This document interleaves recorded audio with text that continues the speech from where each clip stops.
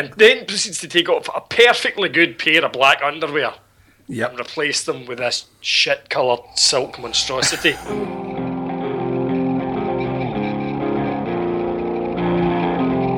Welcome to the podcast Under the Stairs.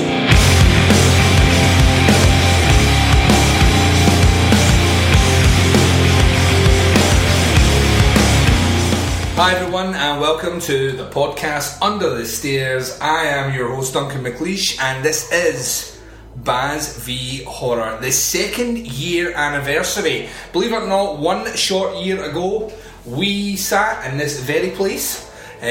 Someone advised me not to build a contraption, which I did, and then I was removed from this place for about a year. I'm back, it feels great to be back, and I am joined by my very good friend, and I was going to say horror whipping mule, but he did some serious whipping of Halloween this year, so I can't really slag him, as of course the man who we are celebrating tonight on the 2nd year anniversary, the man, the myth, the legend, the Baz. Hola, my sexy little happy fucking birthday to me, bitches! That was loud. How you doing, sir? Cock a hoot, big man. I've got to say, it's great to have you back in the same dimension, my friend. And it feels weird. We can confirm after the previous recording, I have done some series of tests to prove that I'm actually here. This is not another weird scenario like the previous one where I thought I was in a room that wasn't a room, which was a void, which wasn't a void. I'm here, I'm back with a Baz. In the motherfucking kitchen. The sexy kitchen, which is even sexier. I've got to say that the one thing I will say about you being back, Duncan, is the whole pantsless thing's kind of weird. How long's this going to go on for? Well, when you're in the void, you know. Just let it all hang out. So, believe it or not, this was a year ago that we recorded your anniversary show, your 1st year anniversary, and we're going to cover quite a lot in this 2nd year anniversary. We've got some questions from listeners. We have the entrance into the all sexy please insert your comment here bitches competition, where we will be giving out a copy of We Are Still Here on Blu-ray to a lucky winner in the UK, and also one to a lucky listener in the USA. And what's going to be coming up for Baz v Horror in year 3. This officially marks the end of year 2 of the podcast Under the Stairs as well, which has had a hugely successful year. And most of that down to the fact that we did step things up for Baz v Horror. I mean, The first thing I'll say is I did a quick count. This year, from November last year to up to this point, we have covered a grand total of 32 movies. That quite literally blows my tits off, big man. I honestly don't think I've ever watched 32 films in a fucking year, never mind 32 horror films. Yeah, we really kind of up things. I don't know if that will be sustainable into year 3, because we're both married. Not if my wife gets her fucking way, it wouldn't be done, I tell you that. So, I mean, the interesting thing about it is that I hadn't really... I had planned to do a bit of franchise stuff. I knew we were going to cover the Friday the 13th. Like, I didn't realise, and we're going to talk about it later on when we recap, but I didn't realise how time consuming a large franchise like that is. I mean, that franchise in itself has 11 movies if you count the remake, and that's not including Freddy vs Jason, but the fact we then thought it was a great idea to do Nightmare on Elm Street. Yeah. Which, at the time, I was like, oh, this could be interesting, and then I realised that you've got another 8 movies in that, and that's not including Freddy vs Jason. Yeah. A lot of franchise stuff, but I think it's safe to say, and like I say, we're going to touch on it more later on, those are the 2 biggest franchises in horror, and you now have them under your belt. So when people are making references to Friday the 13th or Nightmare on Elm Street, you are in that enviable position that you've seen them in quite condensed periods, that even doing the recordings you were remembering things that I hadn't remembered or hadn't put together, so I thought it was quite interesting. What did you think? Yeah, like I said, all the way through them, while it was a bit of an endurance feat, it was kind of the whole fucking premise of me doing Baz v Horror right back at the start, because I hadn't seen these films, and While don't get me wrong, I love some of the obscure fucking shit that I've seen over the years. It's been absolutely brilliant. But these were the ones that I wanted to do, really. You know, because everybody talks about Nightmare on Elm Street, everybody talks about Friday the 13th, and I literally hadn't seen one of them. Yeah.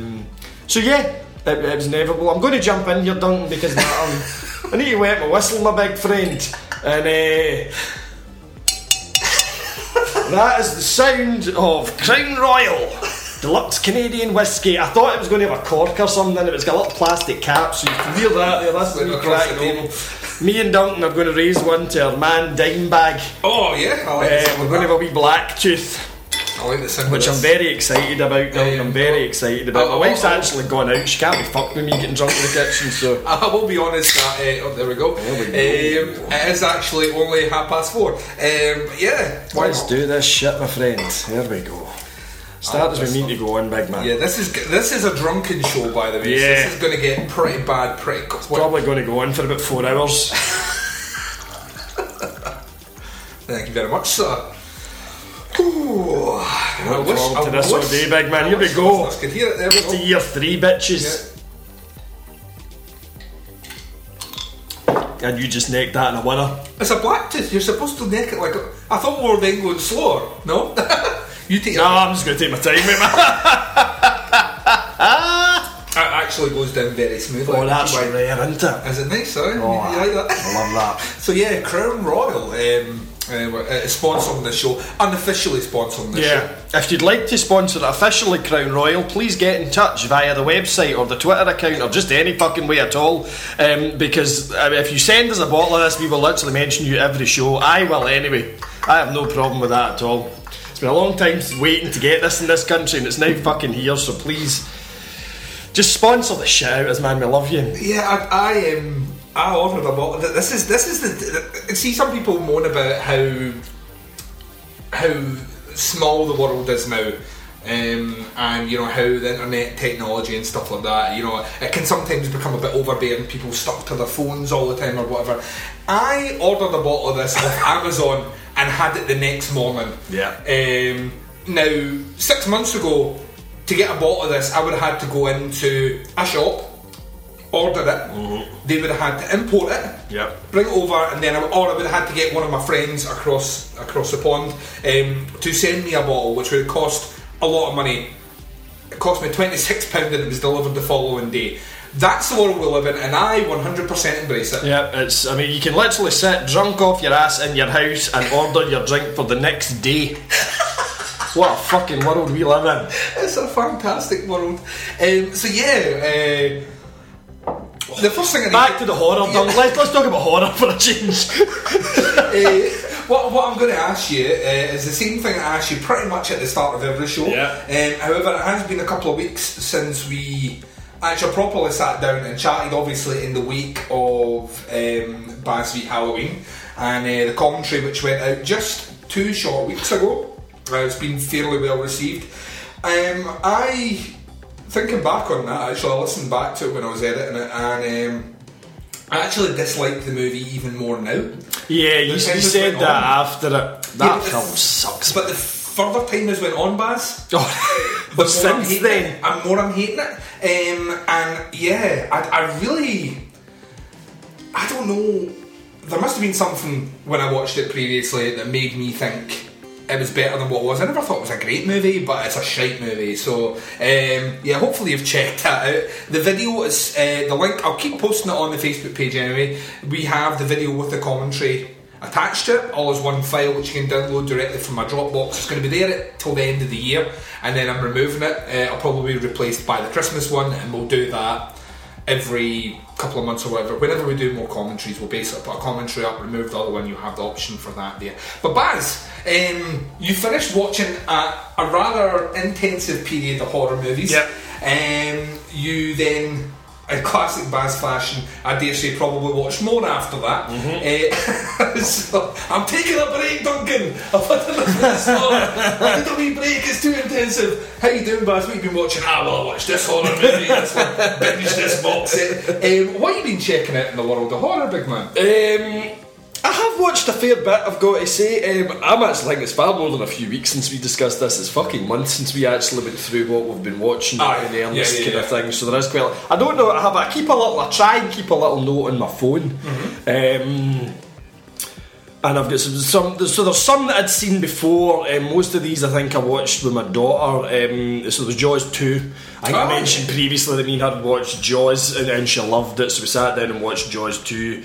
To be honest, they're the only two Jaws films I would bother whilst watching it. It goes rapidly downhill after that. But Jaws 2 is fucking magnificent. I think Jaws 2 is one of those movies. I mean, it's that scenario. You're never going to better Jaws. Jaws is one of those fluke occurrences where all the things that went wrong on the set actually made the movie better. So it's one of these freak occurrences. I've said it before. To me, it's a perfect horror movie, and the fact that it's still scaring audiences. You know, like 40, 50 years on or whatever it's 40 years on from the time it was released, it's fucking incredible, and I think you're never going to top that. So to make a second movie, a sequel, is probably the most daunting task ever given to any filmmaker. And to its credit, the second one doesn't try and be Jaws, you know what I mean? It doesn't try and top that. And the fact that it managed to bring back a lot of the same cast and stuff as well works in its favour. I think it's a lot of fun. I know it gets shit on a lot by people, but just when you sit down and watch it, just think it's never going to be better than Jaws, and you know, try and remove it from that and just judge it on a film. It's a fucking ton of fun. Yeah, well, I love Jaws too. I make no bones about it. And we just talking about Jaws in general. I said the last time when we spoke about it. The biggest compliment you can give it is my daughter was 12 when she watched Jaws, and she just said that was amazing at the end of it. So it's like we said before, all your effects, all your CGI doesn't matter shit. You need a good story and a good fucking director. And good actors, obviously. And Jaws was riddled with them. So there was that. I rewatched The Conjuring. Oh, how did that go? Yeah, well, it's a film I thought that was really good. That my wife just about had a fucking aneurysm, right enough. I think we watched this one for my daughter's birthday. I think we'd said bigger film, and she had seen the Annabelle. Which I've not seen yet, but she had gone to see that and she was going on about The Conjuring, and I thought, right, well, we'll let you see it. And me and her thoroughly enjoyed it. My wife was flat out fucking terrified, screaming. But I like The Conjuring. Like I say, see some of these big budget kind of Hollywood horror films that everybody shits on, they work with me. They scare me. And The Conjuring, it scared me the second time, and not as bad, obviously, because you know what's coming. But I had flashbacks to crapping myself when I watched it the first time. My daughter thought it was amazing as well. So I love that film. There's a follow-up coming out now, is that right? Yeah, James Wan, the director, is coming back with obviously Vera, what's her chops, and Patrick Wilson to do the follow-up, which is going to be another case. I don't know if it's going to be based on another case from the Wardens or if this one is directly relating to the first film. I would hope not. I would hope it's just another case from there. Well, the thing is, the end of the first movie set up the perfect entry into the Amityville horror, because like at the end of the first movie they say something about a case that happens in New Jersey, which is basically the Amityville, but they can't do that because obviously Amityville's a different franchise or whatever, and they couldn't do that because they'll get sued. So I don't know where it's going. I mean, the interesting thing for me is that you've got the same director coming back to do it, which to me bodes well for it. I quite like James Wan. I don't think he's the greatest horror director. He has made a couple of movies that have had no impact on me at all. Probably. Dead Silence I didn't like. I went back to it a couple of times and people have told me to go back to it. Insidious, which we've talked about, then half of Insidious works really well for me. The other half it does not work at all for me. We spoke about this when I watched it, and that was my opinion of it as well. First half's phenomenal horror, second half's fucking weird at best. So I don't know. To me, The Conjuring was one of his best. I thought he just managed to do everything right. There's something quite off kilter about the scares in it. which work really well, because at its core it's a conventional horror movie, it's a conventional haunted house movie. It owes a lot to the movies from the kind of 60s and 70s, but obviously puts a modern twist on it. I think where it's interesting is that whenever you expect a jump scare, it comes just after it, which to a seasoned horror watcher like myself, sitting watching that in the cinema, I found that like certain jump scares were very effective on me. Those other ones not so much. So he went off to do Fast and Furious 7, which is one of the highest grossing movies this year. The fact he's now chosen to come back, fuck it, that makes my soul cry, honestly. He done, like, James Wan is a horror director. If you look at his back catalogue of movies, it's all horror. I mean, his big break was Saw.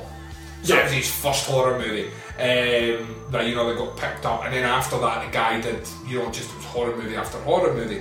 So to me, him going away to try something else and being very successful at it is brilliant, because it means if he ever does come back to do a horror movie, he's the guy that commanded the third largest grossing movie of the year. The likelihood is if he comes back with a personal project, a studio's going to back him. Yeah, they'll give him the credence kind of thing for exactly. the fair point.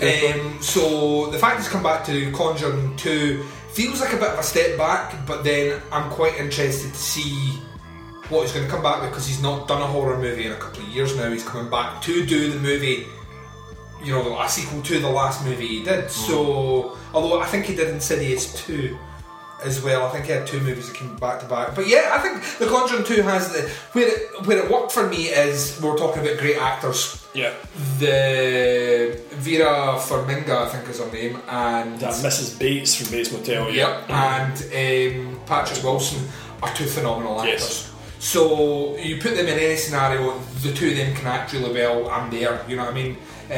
Hopefully they'll not just try and remake The Conjuring.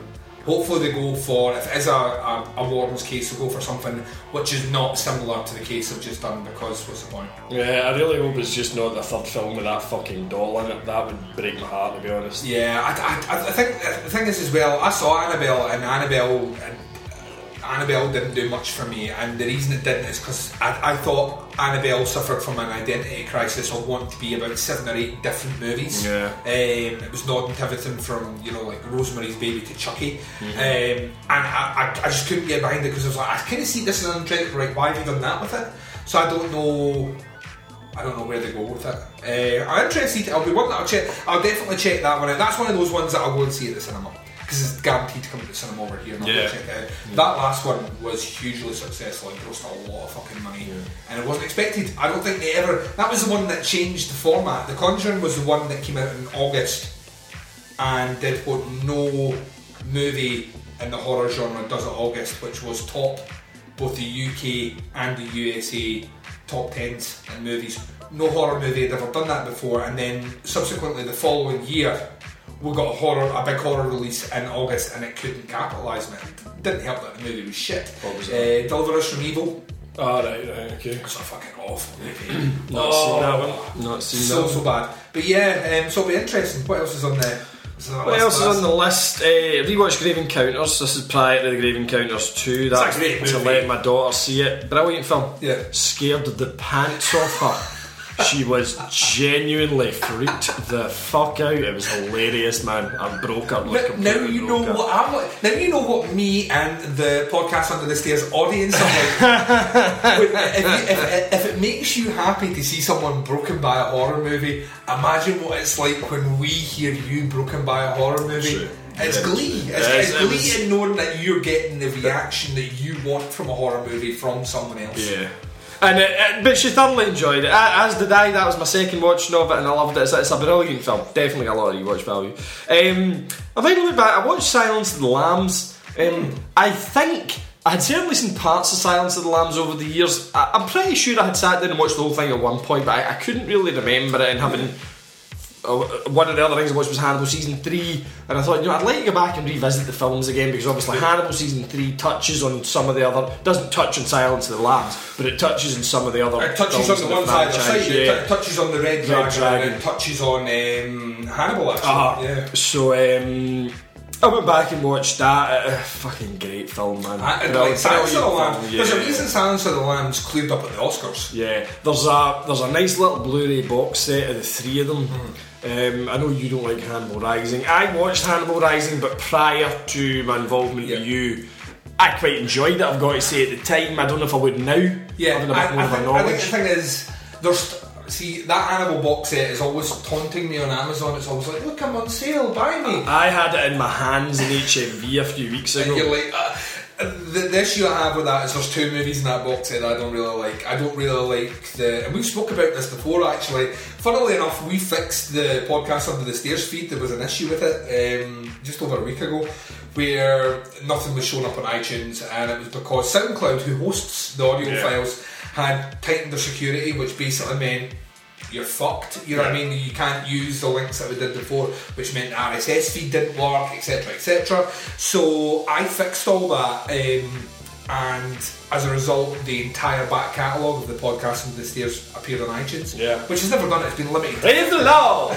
You could go right back to this. I went back actually as a novelty and listened to the very first episode, and it's shite. So that's because Graham Humphrey was on it. He doesn't listen, but you can hear the two of us trying to sound like every other horror podcast out there, and I know that people will be like, you still sound like horror, but I understand that. I think over time we found our own niche and we just stick to it, but back then we had an identity crisis. But one of the shows that was actually recorded in here with me, you and Graham, live from the Sexy Kitchen. What film was that? We discussed Ju-on the Grudge. That's right, yes. Which we didn't like. No, yeah, we didn't. We all wish we'd done the American one instead. We should have done the American one. Damn you listeners. I think the thing is as well though, we said we weren't sure if the listeners had met the American one or not, so we opted to be purist. The Japanese one. We will be purist with the Japanese one, and it backfired horribly. But yeah, on that show we actually discussed the Hannibal stuff, and we actually had a discussion about this, believe it or not, and the only reason I know is because I listened to it recently. Oh, that's creeped me out now. Yeah, just in the kitchen. Basically, I don't like Red Dragon, and I don't like Hannibal Rising. I like the original version of Red Dragon, which is Manhunter, which was a Michael Mann movie. I've never seen that one. I've seen... What's the one with Norton in it? You've seen Red Dragon? Right, I've seen Red that, Dragon's the book. So Red Dragon's the name of the book. Manhunter was Michael Mann's version of Red Dragon from 87, I think, 86, 87. Who played Lecter in it? Brian Cox. Yeah, that's the Scottish actor. Famous Dundonian. Yeah, and he's fucking brilliant in it. He's a phenomenal actor. He's a terrifyingly cold Hannibal Lecter. Alright. Like really quite sinister. Which is my issue with the Red Dragon remake, is the longer that series went on, the more pantomime Hopkins becomes. A bit camp. And he was always, I mean, from the first moment you see Hannibal Lecter as, you know, in Silence of the Lambs, he is a bit camp. He is a bit over the top. When it gets to Hannibal, he's a bit more over the top, but that's because he's no longer, you know, confined to the room he's out and about in Hannibal. Yeah. By the time you get to the lines like, I have oodles of time, I'm just like, Hannibal Lecter would not fucking say the word oodles, and I know the books. Like, I'm a big fan of the books. I don't like Hannibal Rising, but I like Red Dragon. I like Silence of the Lambs. I like Hannibal as novels as well as movies, and I have issues with that performance. Hannibal Lecter in Red Dragon is so unbelievably creepy. And I mean, the ending to the TV show took a wicked twist from what happens in the book. Yeah. But in the movies, the endings have never been truly the way the book has. At the end, Hannibal sends the Tooth Fairy to see Will Graham, like you see in the movies, and Will Graham's family's fucked off. You know, they don't want anything to do with him, and he does a number, slashes his face, guts him, all the rest, and Graham survives, and Graham is then used as a horror story in the rest of the novels, like Clarice, for example, of why you don't get too involved with people like Hannibal Lecter and all the rest. That's touched on in the films, is it not? But not as much. It doesn't make sense either in the context of the greater Hannibal story. At the end of the Red Dragon remake, Will Graham sails off in a ship with his family. very much, mentally scarred, but physically fine. Yeah. So I've got issues with that. But see, to me, Silence of the Lambs, an incredible fucking movie. It has everything that, even from like people like Ted Levine playing Buffalo Bill. Buffalo Bill is creepy as fuck. He's an incredibly sinister character that's based on real life serial killers. The cast on his arm with the couch, that's Ted Bundy. The wearer of the skin, that's Ed Gein. It's like Harris sits there and picks elements from real serial killers and creates the ultimate fucking monster. And the fact almost like he's piecing together a suit, don't he? Suit made of different serial killers' skin. It's fucking brilliant. And to me, there's I like Hannibal. Hannibal's Ridley Scott. Ridley Scott directs that one. It's got fucking beautiful settings. It's over the top, and the ending's not as good as the book ending, but you sit down, you watch it. We're talking about movies that just, regardless of time, just feel good. Like Jaws is one. Silence of the Lambs to me is one. Absolutely. Couldn't agree more. Jodie Foster, immaculate performance in it. It's funny actually when I was rewatching it. It's visually, it's quite kind of dated looking, but it's a lovely grainy kind of dated looking that it's like you're watching an old fucking tape or something. Yeah. Normally when films are dated look like I'm going back through, not going back through, I'm watching it for the very first time, Twin Peaks. My daughter bought me the box set, and you're watching it and there's a level of ludicrousness about that show anyway. Yeah. But it's really quite dated to watch. Yeah. And you almost have to kind of enter the mind. I didn't get that with Silence of the Lambs. Yeah, it's dated looking, but in a kind of fucking cool, kind of grainy VHS-y type way. Yeah. Fucking great film, man. That is. There's so many things that in that movie just make it stand above the rest. And once again, coming back to the point that we've already covered: great story, great script, great acting. That's all you need. Well, that's all you need. That's all you need. As if that's fuck all. Do you know what I mean? Yeah, I mean, you just need a great director, brilliant actors, and a fucking amazing story, and it's a piece of piss. What else is on the list, Baz? What else have you got? I've just finished my second Crown Royal. We're in trouble here, big man. We're not even getting the fucking intro, but my god, that's a fine fucking bottle of booze. Crown Royal whiskey. The final one that I was rewatching was Dead Snow. Oh, fuck yeah! Now, the funny thing about that was before we had Netflix and Amazon Prime and all the streaming services in this country. We had Love Film, which was sending out the DVDs through the post, which I've just been told recently it's still on the go. It's been bought by Amazon, but it still does it. Yeah. I took the 3 months trial for that a number of years ago, just to. Basically, because it was free, what the fuck, and I never ever took it on. But of the 3 films, I remember my wife and I were going out at the time, and I got her that Black Swan. She quite fancied seeing that. She loves dancing. A great film. But Dead Snow was the first one that I ordered off for that, just because I love my Nazis, man. I thought this is not where the conversation was going. I thought you were going to say to me that you got a trial of it and you just kept it. No. Dead Snow was the only movie I got and I never sent it fucking back. Just stole it. No, not at all. But no, I love ending with Nazis in it, man. This goes back to my childhood and my obsession with soldiers in the war and that when I was young. Once again, not where I thought this conversation was going. And it come on, I think it was the fucking Horror Channel or something like that, fairly recently, and I thought my daughter would get a kick out of it, so the two of us sat and watched that. Yeah, it's fucking batshit crazy. I'd actually forgotten it was subtitled though. Yeah, it's not. And when it came up at the start, I could see her fucking head going to look at me like, this is Norwegian.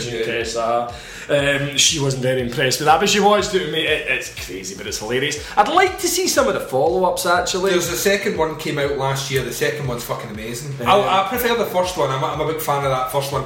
The second one is like, right, here's my analogy to it, right? And I just want to say, first off, it surprises me that you like Dead Snow, because Dead Snow is basically an updated version of The Evil Dead. So so it'll be interesting when you go back to The Evil Dead if that has any sway in you, because the story is basically the same. People at a cabin in the woods come across something they're not supposed to, they do it, which brings back the undead. Or the dead. No, they don't do anything to bring them back. They steal the gold. They find the gold. What? They find the gold. The Nazis are after the gold. This has gone by me completely. I watched this film fucking twice. What gold? The gold, buried gold. What buried fucking gold are you talking about? There's buried gold. Dead Snow, there's buried gold. Aye, did they not come across that after the zombies have attacked them though? Aye, but that's what the zombies are coming for. The zombies are coming for the gold which they have, and in the second movie carries on from the end of the first movie right, with the zombie trying to get the gold. Right, trying to okay, get Nazi gold. Right, it okay, makes more sense when you watch the second one. Yeah. The second one to me is Evil Dead 2. Right, okay. It's like a similar sort of idea but expanded out and made far more comedic. And that's where you go with that franchise, and we'll touch on that later on.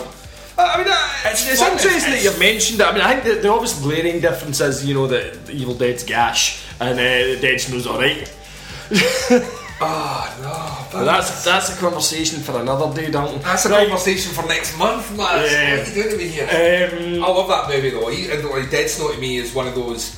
In fact, I did for Midnight Horror Show. We did a top 20 zombie movies, and I think Dead Snow was high up in my it was like in the teens or something like that. Interestingly, off the back of it, of watching it again, my wife, obviously, I have a rather eclectic taste in music and films and stuff like that, but that's the kind of thing I like to get for my Christmas and my birthdays and stuff like that.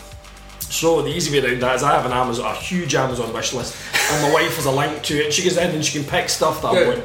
Because she would have no idea what kind of CD to buy me or what kind of film. And off the back of Dead Snow, I went and added all these fucking crazy ass, anything with a fucking dead Nazi in it. I was just adding like a motherfucker, like Frankenstein's Army. And Frankenstein's Army is such a shit movie. I know, but I like them. I love the Iron Sky and things like that. I love Iron Sky, but Frankenstein's Army shit. You should check out a Scottish movie. Alright. Made by a Scottish couple from Glasgow who remortgaged their house to make the movie, and it was picked up by Sony, called Outpost. I've seen Outpost, right? But I own Outpost. Well, Outpost's a fucking amazing movie. In fact, recently I tweeted a picture of the horror films that I owned prior to fucking joining this fucking show, and then a second film show in my current collection. 2. Outpost was one of them. Outpost was the single one of the Hellraiser box set. I actually have Outpost 2 in there. My wife bought me that for Christmas, and I've not watched it. It's still unwatched. 4. I think they're up to 4 now. So there's certainly a third one because it's on my wish list. But yeah, I liked Outpost. That was cool. Yeah, Scottish made, shot. I didn't know it was Scottish. Shot just outside Glasgow. I thought it was shot in fucking Eastern Europe somewhere. No, shot just outside Glasgow. That's getting rewatched. I want to rewatch it before I watch the second one anyway, so that might actually happen tonight. Right, so films I've not seen. This is Lennon Round. So I checked out Horns with wee Harry Potter. Yeah, I thought it was good, movie. It didn't go the way I thought it was going to go, but it was fucking great, man. He's a fucking... I know he was Harry Potter. I quite liked Harry Potter anyway. But no, Radcliffe in it's fucking brilliant. They're all very good in it, actually. The girl that plays is Slutty Fred, you know, the one that just shags everybody, that's her. She was in a show that me and my wife loved. I don't know if you watched Pan Am. No. It was they only made one season of it. It was set in the kind of 50s at the height of air travel. Alright. And about the women that worked in Pan Am Air, and they were like, it was a fucking amazing job to have at the time to be an air stewardess for Pan Am. It was like, but she is recruited by the CIA because she's flying into Cuba and all these kind of fucking places, and it's a great fucking show. I want to watch with the wife maybe, but she was in it. So yeah, Horns was brilliant. I didn't actually see it going the demonic. I thought there'll be some quirky twist at the end of this, and I didn't see the whole angelic demonic thing coming. I've not actually read the book. The book's written by Joe Hill, that's Stephen King's son. Right. So and I know people that have raved about the book. Yeah. But I thought the movie was... I thought there was a particular sense of humour in that where... See, it was the humour that I loved in it. It was really fucking dark and quite a British fucking sense of humour, I thought, in that film. It was very, very witty, and not that I'm saying that American comedy is not witty, that's not what I mean. Some of my favourite comedians of all time are American. In fact, this next shot is dedicated to Bill Hicks. And mine's going to Benny Hill, that famous American comedian. So the thing about it is, I thought like there were certain things like when they made the cops like start talking. Oh, that's fucking hilarious! And if you're getting on in the cop cabin, God, it's fucking brilliant. So yeah, I thought that was. And you're right, Radcliffe. To me, if you watch something like The Woman in Black, which I think is a great. Still never watched it. I think you did. want to watch with Tess, actually. I think She's seen it 100 times, she loves it. it's a great fucking She movie. keeps going on at me about it, actually. Yeah, I think it's a great movie, and once again, testament to him as an actor coming from Harry Potter. And yes, he still does. He's an interesting actor. He still does your kind of rom-coms and your kind of the movies that are aimed at that. And Then he did that fucking play about horse wanking. Equus doesn't bother me, you know what I mean? So he does it. At least he's I just want to say horse wanking. That's the whiskey kicking in there. The thing about him is he'll still go and do Women in Black wasn't a big movie, but he did that. Horns is a fairly obscure movie, directed by Azure, the guy that did High Tension as well. Oh right, I didn't know that. I've got to say, it could be considered a risky move because you have to have a kind of mindset to watch that film. It's basically a guy that grows fucking horns. It's not an alligator, he fucking grows. You know, and there's a lot of people you can see going, oh, this is just fucking stupid. You know what I mean? Morons. But you know, there are a lot of fucking people that like that. Yeah, he's quite a brave wee actor. In fairness, when you've made enough money for the rest of your fucking life out your first 6 or 7 films, and still making it, then you can probably take risks like that. Yeah. But hats off to him that he does. Yeah. He's clearly very committed to his craft and is willing to take risks on films like that. It says a lot that it was an announcement today, actually, or it was yesterday potentially, but the new book that's been written in the series of Harry Potter, the 8th book now, which J.K. Rowling said, which will be getting adapted into a movie, and Radcliffe has said he's not doing it. He's not doing it as a movie, and I would like to say that when someone comes down with a large brown envelope filled with money and slides it across the table and says, "Come on," but I genuinely think he's that sort of actor that if he says he doesn't want to do it, he doesn't want to do it. And he's moved on, and I think that's great. And yeah, I think Horns is it was one of those ones that came out, had a full cinema run over here and just didn't, it fizzled. It just didn't hit at all. I thoroughly enjoyed it. Not so much the next one that I watched. My wife bought me this because my birthday. Readers, if you're interested, readers, listeners, if you're, I don't know where the fuck that came from. Damn you, Crown Royal. Twitter readers. Damn you, Crown Royal whiskey. Yeah, my birthday's on the 7th of January. He's shoving that out there. Buy me something. Yeah, on Amazon wish list. Coming the 7th of January. If you need to buy me a present, Crown Royal whiskey. So my birthday historically has been shite. Because you have Christmas, right, and then a week later you have New Year, and in this country New Year's fucking mental. It's busy. So and then the following week is my birthday, and by that point everybody's partied out and nobody's got any fucking money and nobody's very fucking interested in anything, including my parents. So even when I was a child, no, that's not true. But my parents weren't rich people, so when I was young it was a hard time of the fucking year for them and my birthday coming round, So my wife, God love her, because her father's birthday falls round about mine as well, so January's a fucking terrible month for her, money wise. But a few years back in the middle, before we were married and stuff, she, out the blue, in the middle of July, gave me presents for my fake half birthday. Aww. So that I would get something kind of cool during the year, and because after we get married, she invented this thing herself called Buy Collect a Present Day. It seems fair. Which is in my calendar. But the second year it rolled round, I had remembered it and bought her a present, and she'd forgotten all about it, and she was blown away by this. So my half birthday reared its head again this year, and she'd gone on to my wish list that I mentioned earlier, and she bought me a film called Tortured. No, I don't ring a bell. Yeah, you're alright.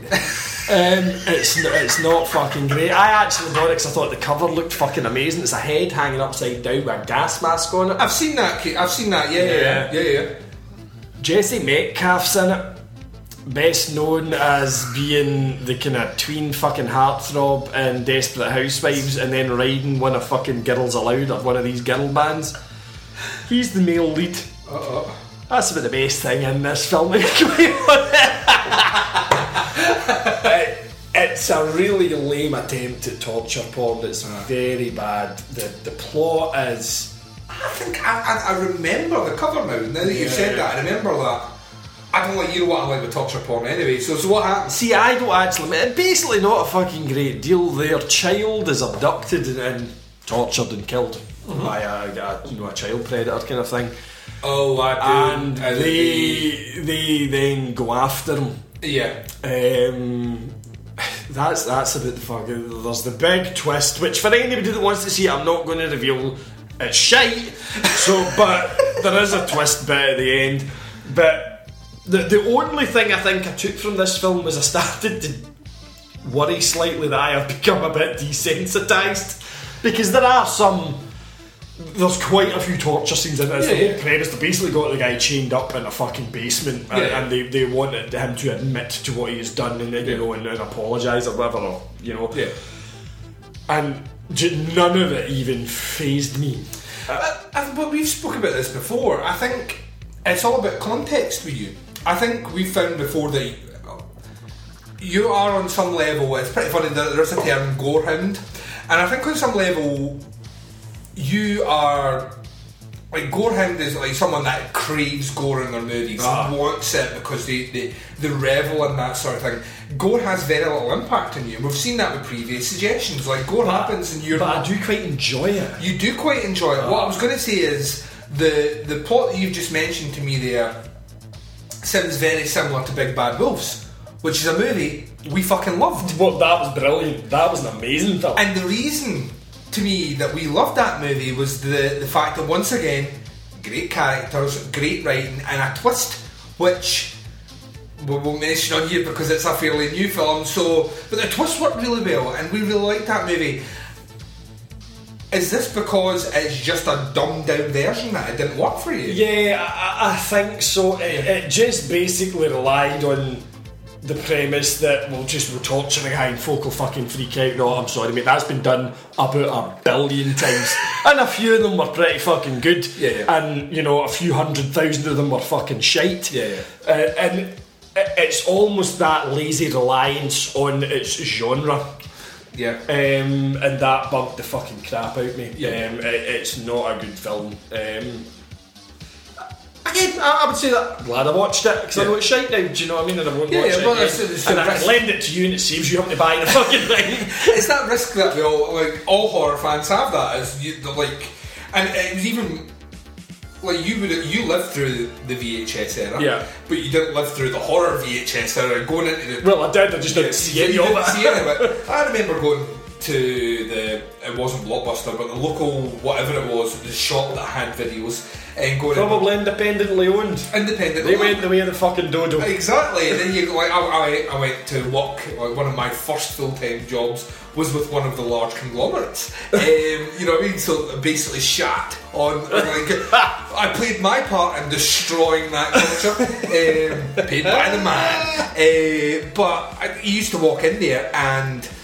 Like late 80s, early 90s, just a wall of horror VHS covers and slashes. All looked fucking so inviting and crazy and over the top and colourful and gory and vibrant, and you would get them on the strength of the name and the cover alone, and you were basically you would have had more luck at picking a good film.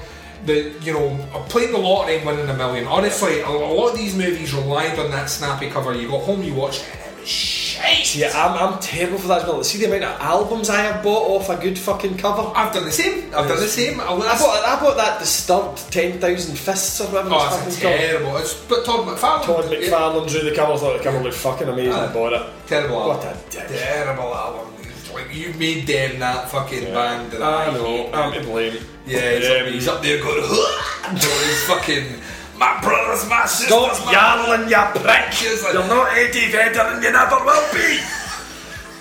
But I mean that doesn't. I still do it. I still there are posters. There's more posters nowadays. A poster for We Are Still Here, which will be going out as competition prizes later on in this show. The poster that came out for that originally, when I saw that, I was like that, oh my fucking god, it's 70s looking, it's got that haunted house feel, it looks like something from an Italian horror film that maybe Fulci directed. I need to see this movie. I watched it, I fucking enjoyed it. But there have been plenty and cover that, or poster or whatever, well in advance. I'm like, that is the movie I need to see this year. And I've sat down and watched it, got to the end and went, that was fucking shite. Just give me the poster. Just do the poster. Just film the poster for an hour and 20 minutes. I would have been happier. So, yeah, that doesn't surprise me. So that was The Tortured. Next one was a different matter. Next one I watched was Chained. I've not seen that one either. That's a fucking great film. Alright. Basically about a young boy who's abducted as a child with his mum, and his mum's butchered, and the guy that took him keeps him alive and basically keeps him chained in his house. While he continues, the guy's a serial killer, so he continues with his. It's on Netflix, I'm sure, Dalton, or Sky, or so. I saw it at home on TV. One of my fucking things, but the guy that's in it is Vincent D'Onofrio. He plays a serial killer who was the kingpin, and he's fucking amazing. It's a great actor. The young boy who plays him in the film. I really don't want to say too much because you can give quite a lot of this film away. It's a fucking great film. It's uncomfortable and dark, and really it's not a nice watch, but it's a fucking great film. There's bits of it they border on the boring, but then that's what kind of has the effect, because there's this mundane lifestyle that they're living, and then he comes through the door dragging a girl by her hair, she's screaming, and he's sitting cowering on this couch chained up watching, and and he won't do anything to stop it, and that I loved it. You need to check that one out. I love to hear what you say on it. Sounds like the sort of thing I would love. So. Yeah, it's better, and D'Onofrio is fucking brilliant, and I thought he was phenomenal in Daredevil. I'm a huge fan of the comic books. I was concerned about where they were going to go with the character of it, because they had in the film he was played with the fellow at the Green Mile. Oh yeah, and I can see why it was almost a brave thing to make the Kingpin black in the film. But it was, he's really the only actor you could come up with that has the size and the bulk to play the Kingpin. They went with D'Onofrio, he's just a big guy, he's not a fucking giant. But he just portrayed that malevolent coldness, but he had the warmth towards the woman that he fell in love with, that phenomenal actor. I would love to see more of his stuff, but check out Chained. I will do. That's a fucking great movie that I thoroughly enjoyed. You don't feel good about it.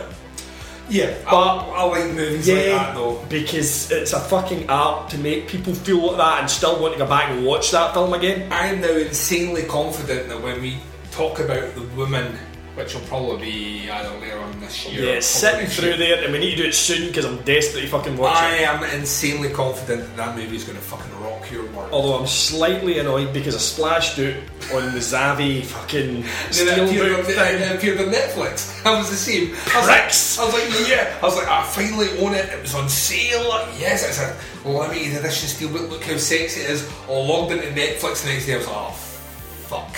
Yeah. Because it's up there. It's the same. The thing that annoys me is that it's the same. I wonder if Zavi dropped the price because this was happening. Fucking probably. Fuck you, Zavi.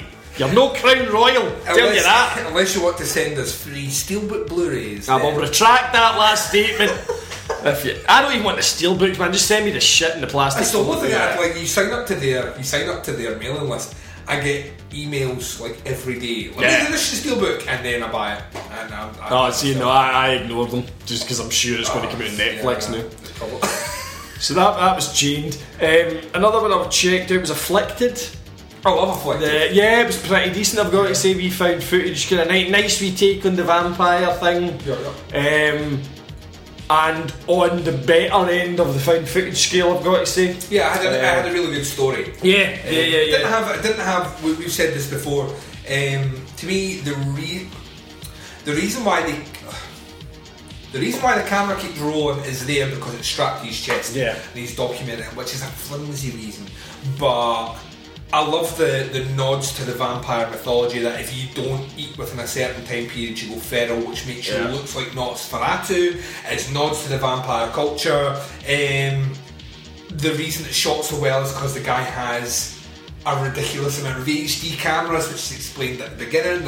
So I mean, a lot of the things that would generally niggle me and get me going, oh fuck, really, were kind of solved in that. Some of that, I agree with that 100% actually, because that was the shit that was going through my head when I was watching it. Maybe not so much the vampire mythos stuff. Didn't really pick up on that, but give us a half decent premise for why you're filming this, and I'll let my imagination take the rest. Yes, that's all you need. You know, I mean, that you just need. This is why I'm going to be filming it all the time. Right? Okay, I can get on board with that. You're in the woods getting chased by someone, and you're holding a camera and running. Fuck yourself, man. But no human being would ever do that. The camera would have been launched at the person, or you would have used it as a fucking weapon. Or beat yourself to death because you're so fucking terrifying. That's my possum fucking method of fighting off evil creatures. If there has not been, and I don't think there's ever been, and I would love to see it now, a found footage movie where someone beats themselves to death with their own because camera. they're so scared. Because they're so scared.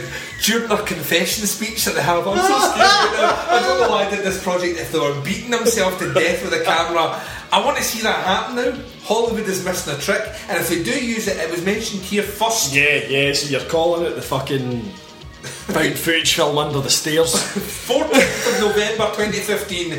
Copyright. The mofo. So that was a flight. I quite enjoyed the flight. And then the last one I've got on my wee list, which I actually only remembered about 10 minutes ago there.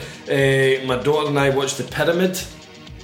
Right, this is another. This one's an interesting one. I have not seen it yet. Have you not? It didn't get favourable reviews. No.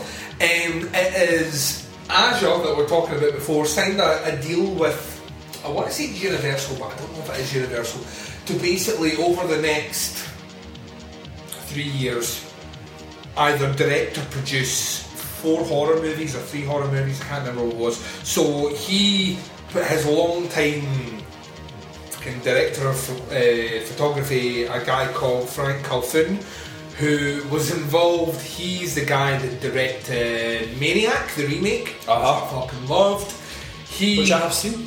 You have seen the Maniac remake, and he is the guy that did this movie. Yeah. And the reviews were less than favourable. I saw the trailer and I didn't like the look of the trailer. Did you not see the trailer when we went to see As Above So Below? And I remember saying to you, that doesn't look very good. But, I watched this with my daughter. My daughter studied Egyptology. Right, she's like 13, right? So That's still studying. You know, but when she was in primary school, they did a year-long project on Egypt and Egyptology and that. And she's always had this fascination with it. That's me as well. I did the same. And it totally lends itself to that, and she loved it. But I kind of think you have to be about 13 to get so much out of that you just love the film. I suspect you're not going to enjoy the whole thing. Yeah. The thing, and this is maybe a fucking failing on my part, but it's maybe a failing on the part of the fucking actor. The wee laddie out the in-betweeners is in it. Yeah. You can't take him seriously. Yeah, because it's basically the reason they've got a camera with them is because the wee laddie with the in-betweeners is filming it now, and I'm just like, you would just be filming her tits. Yeah, I struggle sometimes. We're just talking about fucking Daniel Radcliffe. Yeah.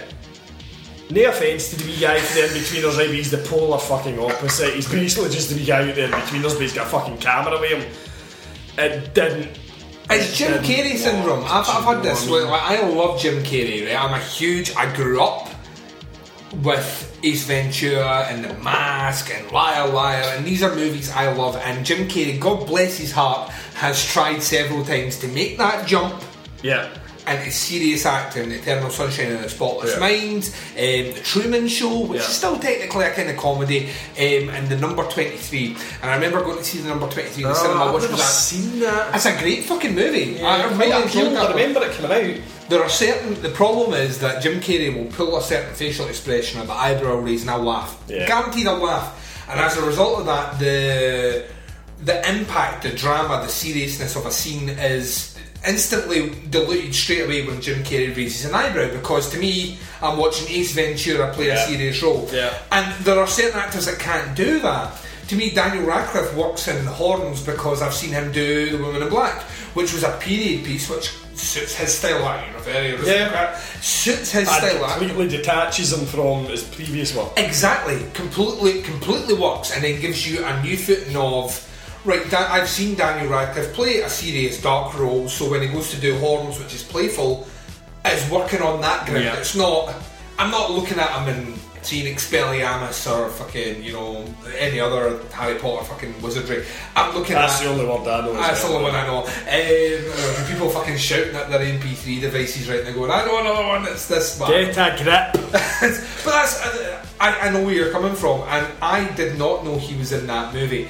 And I'm sure I must have known because I'm sure he was in the trailer. Yeah, that would put me off. That would put me off. I'm not a huge... Like, I liked In-Betweeners as a TV show. I hated In-Betweeners as a movie, and I've never seen the sequels. Yeah, I didn't mind the movies either. It's found footage in a fairly loose sense. It's Is it a switch between the two? Is it like found footage and then also like... It tries to play on the claustrophobic descent type thing and pales in comparison. Yeah. You know what I mean? It's not the worst film I've ever seen, but well, would you recommend it? no, Yeah, certainly not to you. It's not a bad one. When your daughter's a bit older, it's maybe not a bad one for her to sit People down. to get into. You know what I mean? The kind of, not the twist, but the kind of reveal in the later part of the film blew my daughter's mind. Yeah. I was very nonplussed, but Well, there we go. I don't know if he will be listening to this show, but a colleague of ours, a friend of yours and a friend of mine, over at Rock and Reel Reviews. Big Davey Buchanan? Paul Kearney.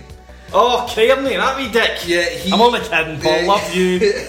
My Punk Thursday apprentice, isn't he, man? He has sent me a message actually. His stepson is starting to get into horror, and he was. Oh, Kearney's worse with horror films than I am. See, at first when I read his message, I thought, you know that way where like someone shows up at like an STD clinic and goes, "My friend has got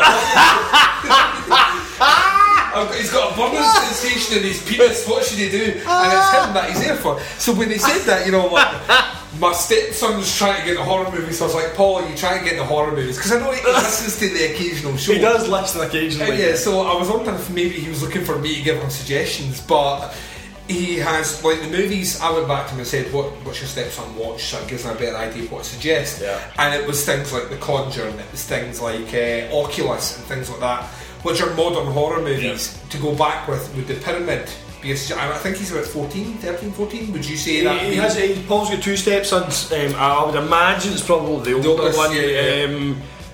It's not a bad. It's things like The Conjuring and Oculus are both scary films. The Pyramid is not a scary film. Maybe put forward as a suggestion. It's maybe not bad for breaking out of the found footage genre. So you're not dunking somebody straight into something like The Blair Witch, you know what I mean, or Wreck. I'm staring right at you when I say like Wreck or something like that. I still get shit off people. I still get shit off fellow podcasters that will still say to me that the cruelest thing that could ever be done was take someone who is not that much self-aware of something like horror and give them as a first movie Wreck. But I stand by. Well, I tell you what, tough fucking love. I would back you up because it may be a scary, rattling kind of fucking film, but it's awesome. A brilliant film. It's fucking awesome. I have watched, I think, 3 times since we watched it for the show. Yeah. So yeah, there we go. So that film-wise, that's it. Very quickly, because I've been talking for about an hour now. I think some television stuff. Just started American Horror Story Hotel. Only just finished, but I tell a lie, I've not even finished it. The first episode is paused in my living room as we speak. I am 6 episodes in. I'm checking out the American schedule of that. Don't ask me how, but I'm checking the American schedule. I'm digging it a lot, and I know that we lost you, Baz, 2 seasons ago. Yeah. Coven pushed.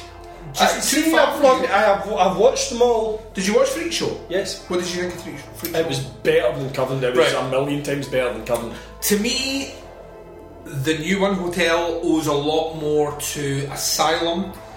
There's a very noir feel about it. Oh fuck yeah! It's in LA. That whole Art Deco noir thing. If you're doing anything in LA, it has to be noir. It has to acknowledge the cinema of LA, which is mostly noir based. I mean, that's where the great Chandler, that's where they all come from. So there's that idea in it. What I think my only issue with American Horror Story as it stands just now is I am 6 episodes into it, and I have not a fucking clue where it's going.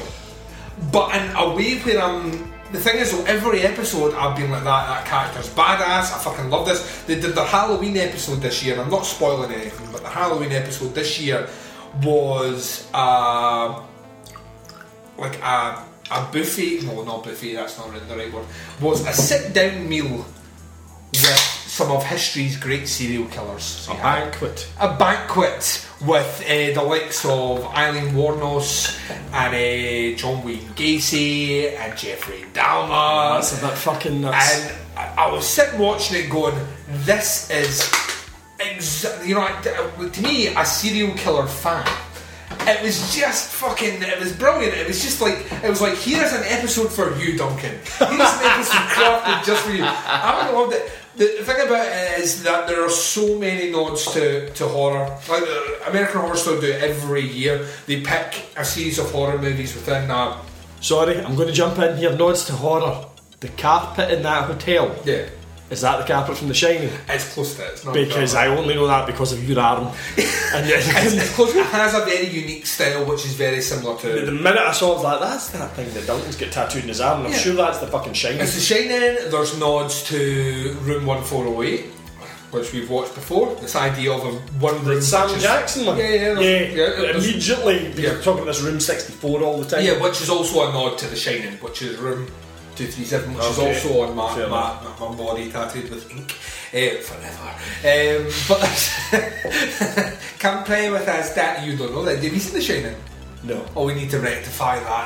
It's like I've seen the memes and I've seen little The clips, Shining but I've and never The seen the Thing films all. are they constantly jostle. Actually, have I? Favourite horror movie of all time. Right, hold on. They fight each other. I may be lying. I may have seen it and not enjoyed it. I can't remember. But if I did, it was a long time ago. Yeah, so I mean, but the movie plays into that. It plays into a lot. The idea of, and you're not quite there yet, the idea of Hotel California. Once you check in, you don't check out, the Eagle song. That plays in it. That'll make more sense when you finish episode 1. The things that people had reservations about before watching it, the big one being, and you being one of them, Lady Gaga. Yeah. I think Lady Gaga is fucking brilliant in it. I've just finished watching her first couple of big scenes. I still think she's a dick, but she can act. Yeah, but So I'll give her that. And there's a lot of reasons not to like out with American Horror Story. There's a lot of reasons not to like Lady Gaga, right? My biggest problem was I thought she was the prime example of style over substance. In terms of it, I thought her music was generic.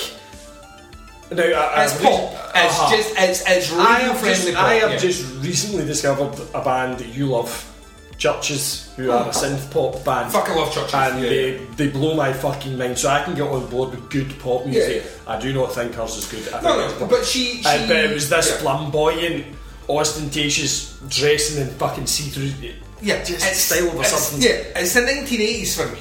How many pop acts came in the 1980s which were dolled up, fucking extravagant, very loud, very colourful. You actually sit down and listen to the music, it's not the same. And she harks to that era. Her music is well written, but it's not great. It's generic pop, it's paint by numbers pop. Yeah. She does acknowledge, and she has supported a lot of bands which are from our genre, the metal genre, and she does that. She doesn't have to do that, but she does do that. But she was in the second movie in the Machete trilogy, the third one being made sometime soon. But she was in the second movie, and she had a small role as an assassin in that. And I remember seeing her going, she's not a great actress, but she can act, and she has a screen presence about her that when it was announced that she was going to be an American Horror Story, I was like that. You've removed Jessica Lange from this. She's not doing one now, and I don't think she is necessarily the replacement. I know a lot of people were saying that she's a powerful female character. She's a powerful female presence, and she has a certain amount of ostentatiousness about her, which when you see her on the screen, I believe that she's a socialite. I believe that I can't spoil anything, but I believe that she's existed as a socialite for a long time and basically thrives off the creativity of others.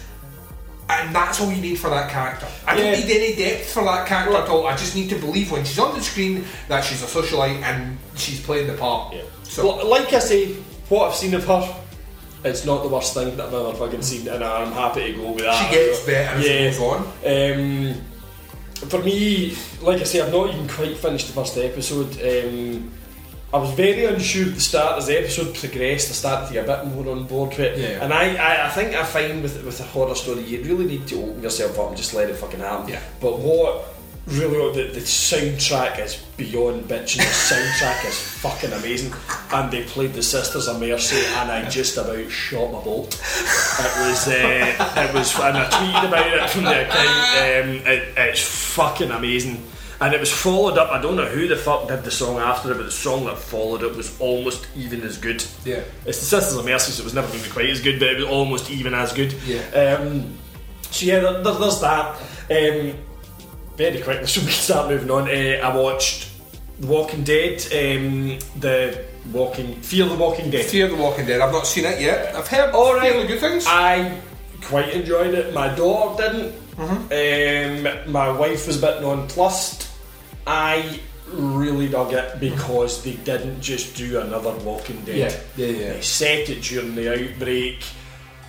This, I think, annoyed my daughter. There wasn't enough zombies, there wasn't enough apocalypse type stuff, because there's still police, there's still army on the ground, there's still a level of communication. I thought that was fucking brilliant. Yeah. They've taken, let's build on what we've got, alright, it's a cheap fucking, studios fucking, let's just keep building on the zombie thing, everybody loves it, but they at least made a fucking attempt to try and do something different.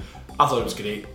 What's your opinions, before we jump on, what's your opinions of AMC, the company that puts out The Walking Dead and Fear the Walking Dead, now picking up another zombie show, which has been listed? George A. Romero, who is widely considered the godfather of zombies, the guy behind Night of the Living Dead, Dawn of the Dead, Day of the Dead, fucking Diary of the Dead, Survival of the Dead, something like lesser. He has a comic, and the comic has now been picked up by AMC as a new zombie show which they will be putting out. Do you think a TV station which has already got The Walking Dead, which spans approximately 5 months given its break in between, and then has Fear the Walking Dead, which then comes a couple of months after that to expand the gap between the Walking Dead series, do you think them acquiring another show, even though it is what even Romero has said himself, because Romero's heavily critical of The Walking Dead, he doesn't like it, do you think that is one step too far? Is it too many zombies on TV? Or is it something that you would... Off the back of what I've seen of AMC, I think they at least deserve the opportunity to do it. Because you're quite open to this idea of Preacher as well, aren't you? Well, this is what I was just going to say. They're bringing out the Preacher one, and I watched the trailer. Have you seen it? Yeah. I've never read the comics, so to me I saw the trailer and I was like, this looks bitchin', but no context. In context, now I am a fanatical Preacher we fan. know this. Preacher blew my fucking mind in. It would to anybody, and I would genuinely suggest that you read the comics because they are phenomenal. Because you had issues with, put things in perspective, when we started doing this show and things were talking about adapting from the comic book world over, the two that kind of touched on this podcast genre was Constantine, which you watched all of, which I watched half an episode of and switched off, and Preacher. Now Preacher's been picked up by the more legitimate, in terms of genre stuff, the more legitimate company now owns the right to Preacher and is producing that. Constantine was put out by NBC, I think it was, and NBC or ABC, one of the two. NBC, I think, are the company that put out Hannibal and thus cancelled Hannibal as well, because there's no audience for that genre stuff. It's a huge... I mean, it ended up on fucking Amazon Prime over here, so there was no other fucking way of seeing it. And the interesting thing about Constantine was the episodes I enjoyed were the ones taken directly from the comics. Right. I watched that, and I have watched that Preacher fucking trailer too many times for it to be healthy, to be quite honest. I am still undecided. They have veered away from the comic book right from the beginning. And I've watched, off the back of watching that, I've watched a few kind of YouTube presenters and stuff like that discussing it as well. Alright, yeah. And I actually had found one that I forgot I had seen. I saw this about 6 months ago. There was one of the YouTube channels that sort of geek / comics, type thing.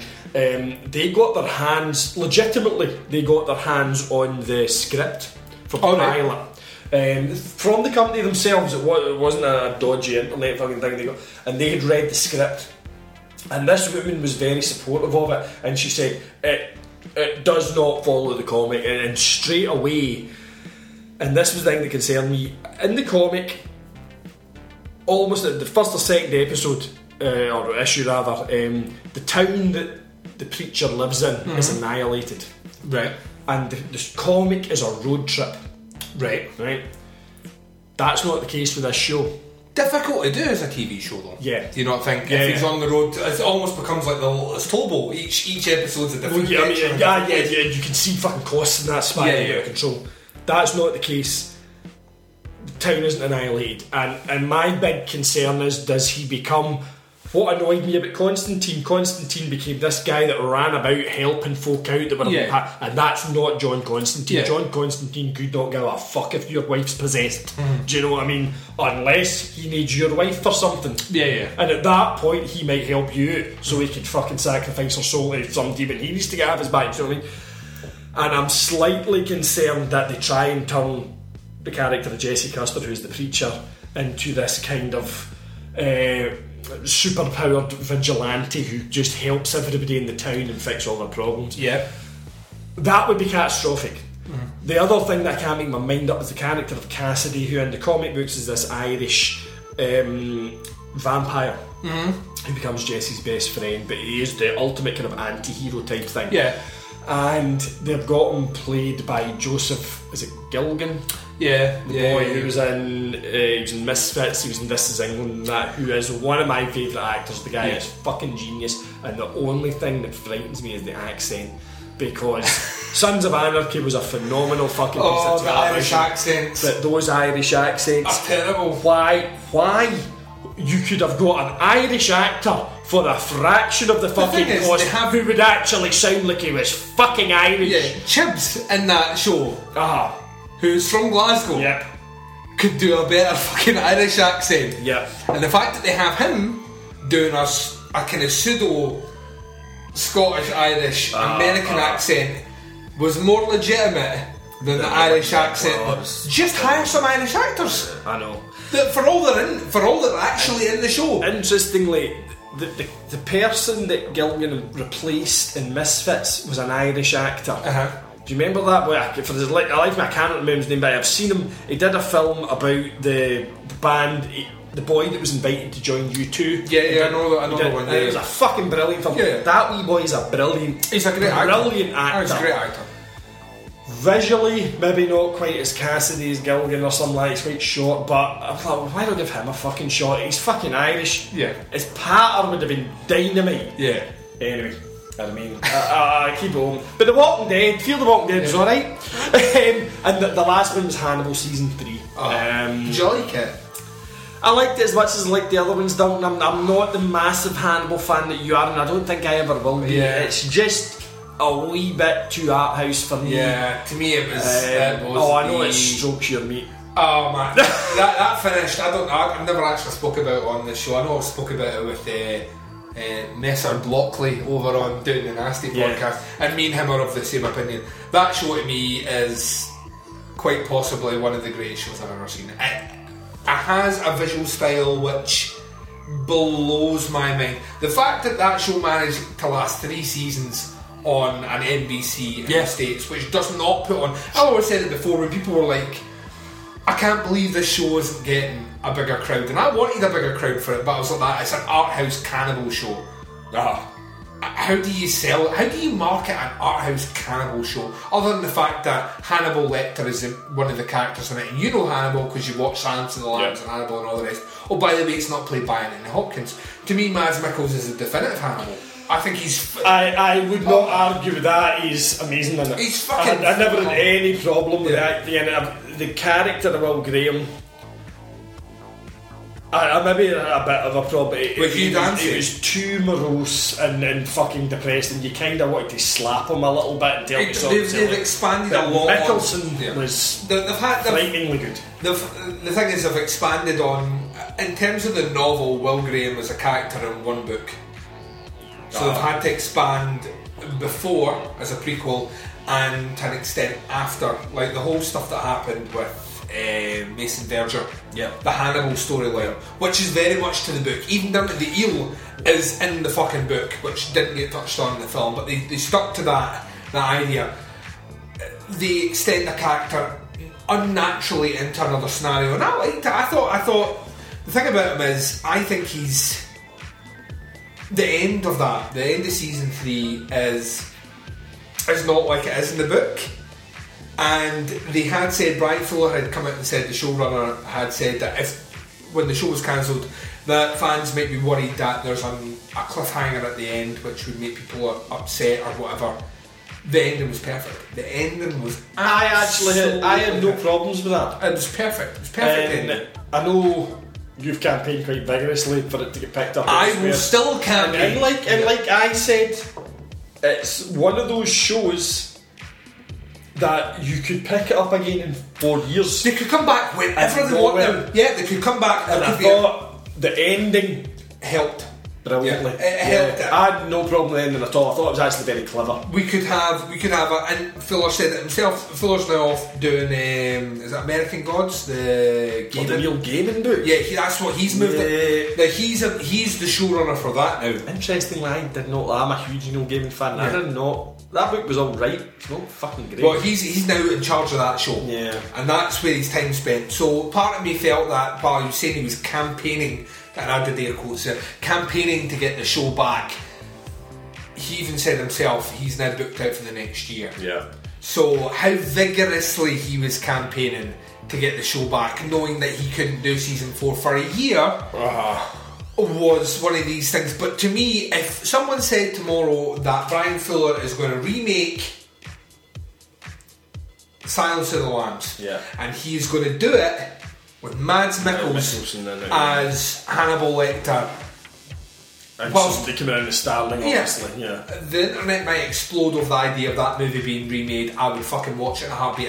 First day I'd be at the cinema. I would be on board with you as well. Yeah. I think I would totally go for that. They basically remade a good part of Hannibal, and I thought they did it fucking. I think they did it better. Yeah. I genuinely think they did, and I have no reference to the books, but I thought they did it better. I do love Gary Oldman, and the actor that played Mason Verger in season 3, who was not what's his face. Because there was the boy from Boardwalk Empire. And he was brilliant, but maybe he was trying to be a bit. I know Blockley had said he was a bit too.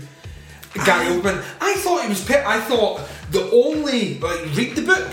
That is what Mason Verger is like, and he plays it to a T. And Margot Verger is exactly like she's. Well, in the book, she's actually a butch fucking lesbian kind of thing. Huge woman. Sorry, I didn't mean that in an offensive way. That probably sounded really offensive. It wasn't as offensive as you thought. But so I mean, from that point of view, they covered a lot in the season 3, which I loved. I genuinely think at the end of this year, it's my favourite TV show. Yeah. It's not the favourite. It's not the one I thought I would be saying at the end of the year. The one I thought I'd be saying at the end of the year would be True Detective season 2, which, in my opinion, is right behind it. I know a lot of people hated on that. I didn't fucking hate it. I thought it was actually really good. I did not hate it. It was nowhere near as good as season 1, I don't think. Yeah. But I still enjoyed it, and I thought it tailed a bit towards the end, but I thought some of the performances in that were fucking outstanding, particularly the female lead in it. I thought she was amazing. Her name escapes me. She's a fucking really I thought she was. I struggled a bit. Rachel McAdams. I struggled a little bit with Vince Vaughn. I'm not going to lie. I love Vince Vaughn in it. He looked too much like the guy, a fat version of the guy out of Swingers, and I couldn't buy that. So, after how long, Duncan? We've been recording for an hour and 20 minutes. Right, well, that's what I've been watching. What have you been watching? I said to Baz, the thing is, I said to Baz before we started recording here, a nice top hour and a half, Baz, for this show. That's not going to happen. Oh my god. Oh Jesus. So you did. Almost went the full length. In terms of what I watched recently, I actually just I would like to talk about one thing that you've seen. Oh yeah. I would like to talk about Green Inferno. Green Inferno is not a good movie. Oh god, Duncan, no. It's not a bad movie. It's not a good movie. It's somewhere in between. It's a painfully average movie which is tonally awkward. My issue with it is that Eli Roth, and I've mentioned this before once again on Doing the Nasty, but with Blockley, who fucking hated Green Inferno, who was so optimistic. Yeah, he really despised it. The thing is, like, during the viewing of it, me and him watched it at the same time. I was slightly ahead, 15 minutes, and we were texting each other throughout the movie. And he was so much more optimistic than I was during the movie, up to a point when I started becoming less optimistic, and Blockley hated it. Yeah. He just dropped well below me. My problem with the movie, first and foremost, is that I know that there's a lot of Americans that love the movie, right? And I know why they love the movie, because this movie got cinematic run in the States. Yeah. And made the cinema. The subject matter of the movie and the content of the movie is not something that makes the cinema in the States. Yeah. It doesn't make the cinema over here either. Yeah. And they got that. So to sit in the cinema and see someone be eviscerated on screen in front of you with great special effects would make me fucking sport a chubby. It's fucking exactly what I want. We didn't get over here. Yeah, and you're saying we're not going to get exactly. You're not going to get over here. You're going to get a Blu-ray. You're going to get in fact, you'll be lucky if you get a Blu-ray over here. The way things are going, you probably get a DVD. Yeah.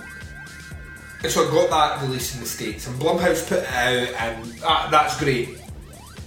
Eli Roth himself dedicates the movie to Ruggero Deodato, the guy that directed Cannibal Holocaust.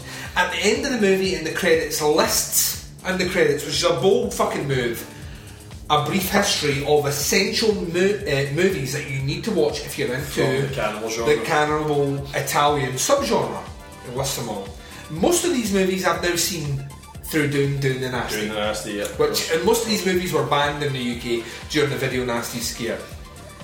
All of those movies, regardless whether I liked them or not, have a particular scene in the movie where I'm like, this is uncomfortable, it's edgy, and it pushes the boundaries. Green Inferno doesn't have any of that. And that's the issue for me. I sat and I watched it.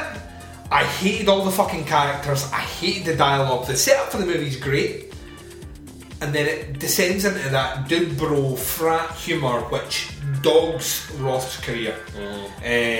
So much so that the one movie that I will defend to the hilt, which is Hostel, the longer time has gone on, the more I'm starting to think that Hostel may have been a fluke.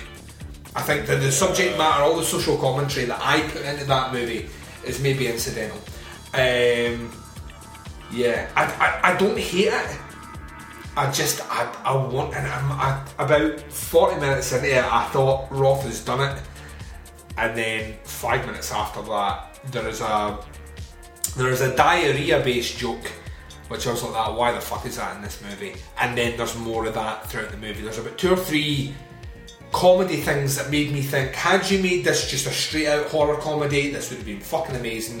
Had you taken the humour out and made it a straight up cannibal horror movie, this would have been amazing. The fact that you've amalgamated the two, which, to be fair to Roth, the Italian cannibal subgenre did that. It was the 70s, so tonally I never saw any kind of weird humour in Cannibal Holocaust. Cannibal Holocaust, which in fairness is the only one I've seen. Cannibal Holocaust is devoid of humour, but the majority of, that's the exception to the rule, the majority of Cannibal Ferox maybe as well, but Cannibal Ferox is an exploitative version of Cannibal Holocaust. Out with that, most of them have goofy humour or goofy stuff that doesn't tonally work. To me, I forgive those movies because it's 1970. Yeah, I know. This is 2013 when he made the movie. This is 2013. The characters should not be one-dimensional anymore. See, that's what fucking excited me. It's like you can do all the vile crap that was in Cannibal Holocaust without actually doing the vile crap that you did in Cannibal Holocaust. Yeah.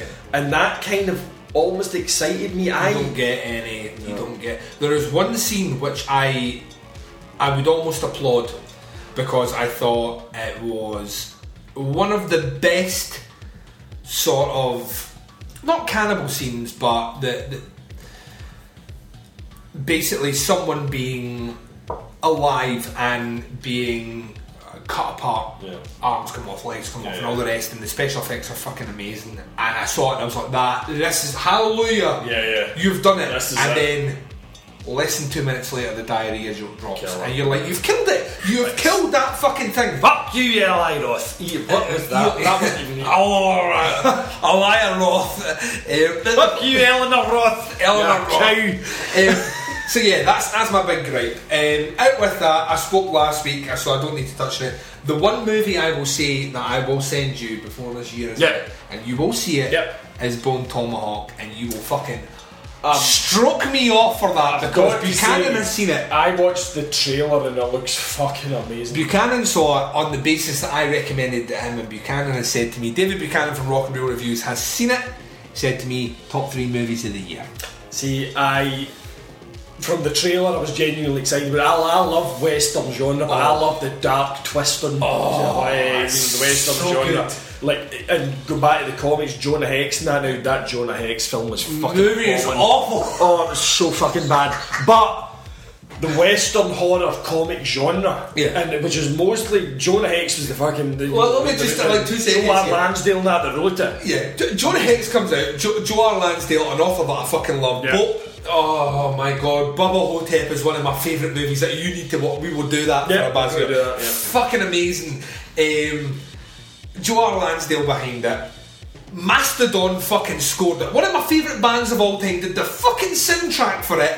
Mastodon sucks though. Fuck you. For the listeners out there, Baz is getting the single finger and in my anus and told to rotate. Yeah, and it's sore. And Josh Brolin, who's an actor that I really like. Yeah. And then I watched the movie and I was like, there's no soul. Bad. There is no soul to that movie. So bad. It's so superficial. It's one-dimensional as fuck. It's awful. But Bone Tomahawk has Kurt Russell, which instantly makes it the greatest movie this year, right? I quite like Kurt Russell. Are you a fan of Kurt Russell in westerns? You will have seen Tombstone. I've seen Tombstone and I loved. Right, a couple of Masonic references in Tombstone, so I'm you know what I mean? Just better for the Baz. The movie is phenomenal. Right. I can't stress enough. You have Matthew Fox from Lost, isn't it? Yeah. And playing a rather shitty character from what I gathered from the trailer. He's not the nicest guy. What I love about this movie is at the movie you will have one opinion about him, and then towards the end your opinion is completely changed. I dig that. Clever character writing. Patrick Wilson that we were talking about earlier on. Great actor. Fucking great actor.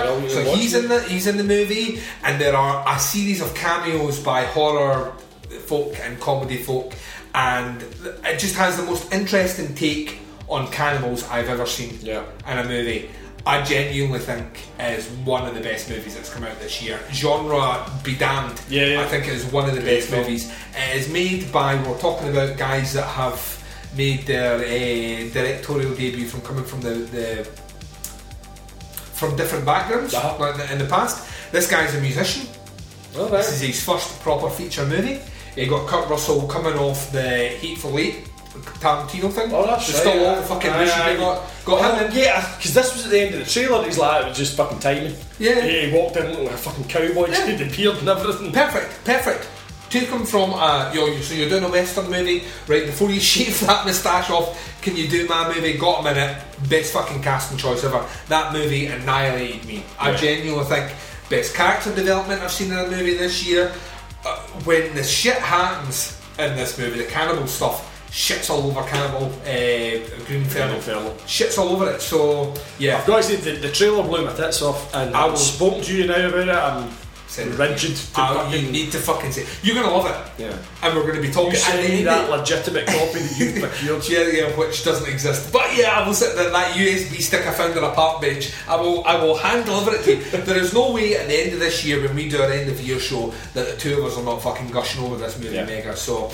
With that in mind, an hour and a half into the recording, we're going to take a very short break. When myself and the Baz return, it's time to answer some of your questions on Bazzy's second year anniversary show. We're going to be right back. We're already half a bottle of Crown down. We're going to be right back after this.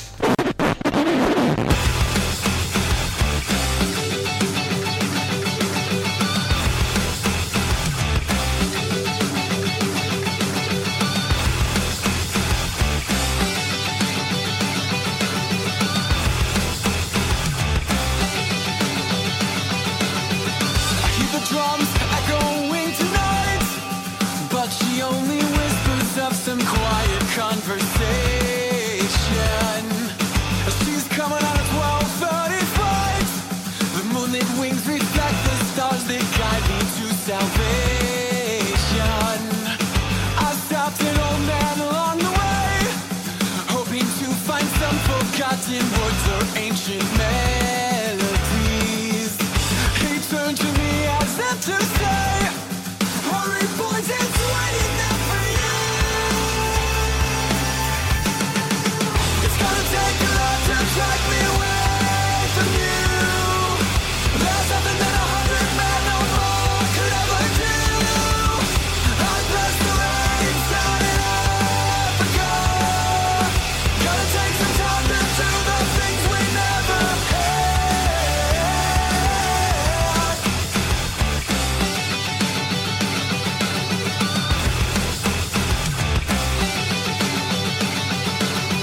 The wild dogs cry out in the night as they grow restless for some solitary company.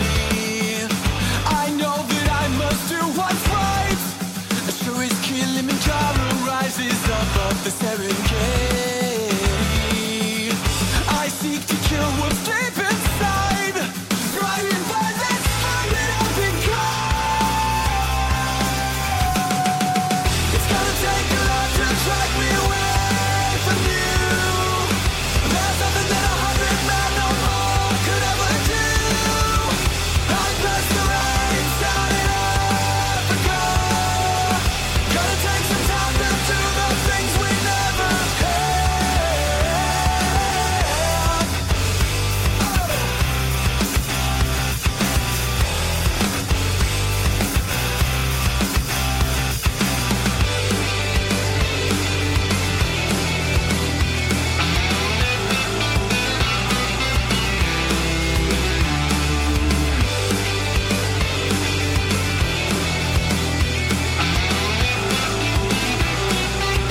Hurry boys, it's waiting there for you. It's gonna take a lot to drag me away from you. There's nothing that 100 men or more could ever do. I bless the rains down in Africa. I bless the rains down in Africa. I bless the rains down in Africa. I bless the rains down in Africa. Gonna take some time to do the things we never had.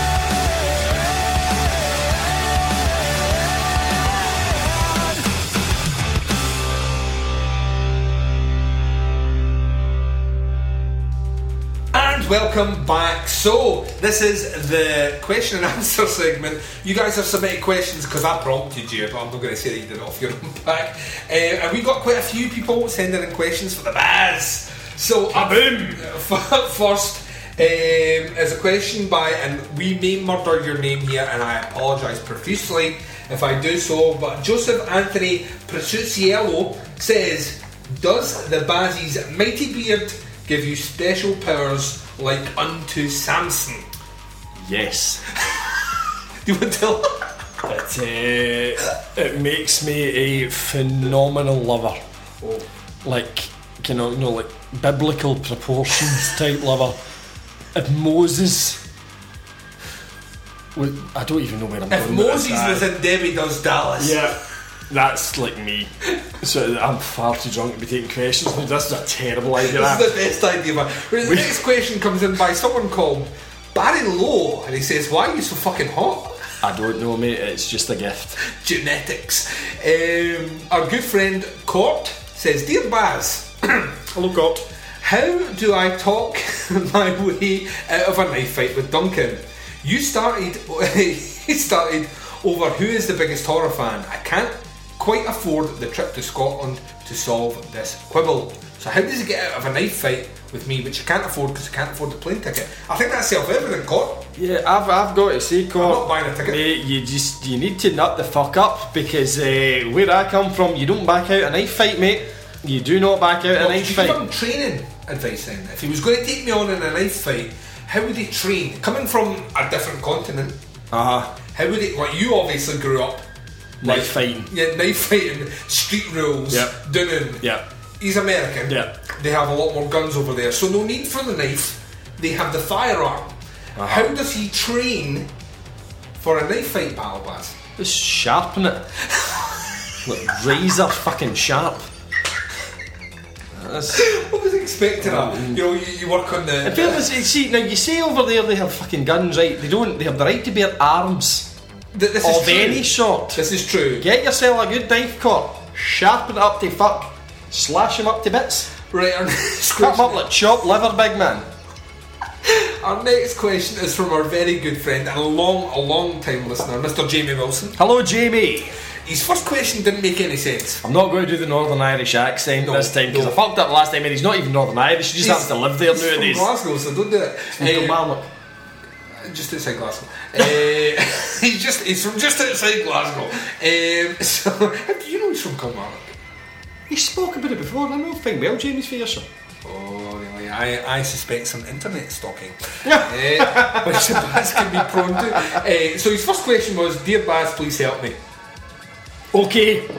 Yes. Which I'm glad he came back on, because Question answered. you don't want to just open that like that to the Baz. That's like a cheque which has been signed with no value. The Baz will take that for $1 million. No value, no day, big man. You're fucked. He says, apologies for the quick hope of help earlier in the thread, but Baz, I'm losing my mind trying to grow my beard, and I was wondering if you have any tips on how to manage beard growth. Do I cut it monthly, which is about £13 at the Turkish barbers, or trim it myself and end up looking like a big issue seller and look homeless? Much thanks and look forward to your answer. So Baz, as a man with a perfectly sculpted beard, can you give some advice to our long-term listener, Jamie Wilson, out there, and tell him what he needs to do for his beard? Yes, I can, Dalton. Two things, big man. Two, right, go for it. First off, stop cutting that fucker, Jamie. I don't care if it's burly Turkish men or it's yourself. Stop cutting it. Your first fucking goal in life, length, mate. Yeah. Like everything, length and girth. Don't cut it, just let it grow out. Now, the next thing you're going to say is, aye, but Baz, it sprouts out in all directions. And then I look like a fucking idiot. Yep, that's true. Second thing, beard oil. Beard oil? Beard oil is the way of the future, my friend. It is a Victorian invention that has come back into fucking fashion with all these wee hipster dicks down in London. So, Baz, I need to ask you, now that this show is sponsored by Crown Royal Whiskey. Yep. It's a very nice whiskey. Smooth. We are more than half a bottle. Well through this bottle of Crown Holy Royal. fucking shit. I'm hammered. Is there a particular... 6 o'clock at night, I don't know, this is, I've got to go home after I had to buy a fucking microwave pizza because I thought I'm not going to be able to cook. I've got to bathe a fucking 1.5-year-old after this. It's not going to That's happen. not great. Yeah, she's going to be like, I'm just going to like fucking sit in the bath. Right, anyway, is there a particular brand of beard oil that you would like to mention on the show? Potential sponsor? The beard oil of my choice, Dalton, is you can find it beardbase.co.uk. I use their original, which has no perfume in it, and it does add a slightly oily musk to you. I've got it. My wife says I smell like rapeseed oil, which is kind of fucking weird. But I do believe my wife says I smell like rape. I do believe. Like, oh dear. I do believe it's one of the ingredients in it, but they do a lumberjack, they do an Arctic Explorer, they're hipster wee dicks, and they're tiny bottles and they cost a fucking fortune. But if you would like to sponsor us, beardbase.co.uk, we will. I will once again mention you every single time. That is why when my beard brushes against the microphone, it's just it's a quiet shh. As opposed to a rattly kind of crunchy fucking sound. So Jamie, stop cutting the fucking thing. Stop letting Turkish men cut the fucking thing. Beard oil, mate. But the secret to beard oil, and this is where folk go wrong, Oh, right. they kind of lather it over their beard, Like thinking a that it's moisturiser. absorbed Yeah. into the hair. It's not. You need to massage it into the scalp at the roots of the beard, and that keeps it moist and oily. No one listening to this podcast can see the elaborate hand movements you're just doing. It's there. glorious to watch, but get it rubbed right in there, Jamie boy. You'll be fine, my friend. There we go. Thank you very much, Jamie Wilson. Last question before we take another short break. This was a lot shorter, this segment. Oh yeah, aye. Thank I'd like to finish Christ. my first Crown Royal, Crown Royal whiskey. It's, it's from our long-term listener, Michael McCloskey. Oh, McCloskey. Yeah, he says, You son of a bitch. He says, "Dear the Baz, Oh, aye. would you even consider starting your own podcast where you challenge Duncan to review learn about something which he is a novice in, similar to you and Baz V, or perhaps Duncan could do versus sports ball, as he likes to call it." And Jerry Esposito, our good friend Jerry Esposito, says that is a superb idea. So would you, Baz, like to start your own podcast where you challenge me to watch football? Yes. I would tell you that would Yes, be the I would. shittest podcast. I feel that I've been including this. I get to speak, Baz. This is not your time. No. It's a terrible idea, and the reason behind it is that the reason Baz v Horror exists is that Baz is a horror novice who is susceptible to the scares, the jumps, the grittiness, the unnerving feeling. Football puts me to sleep.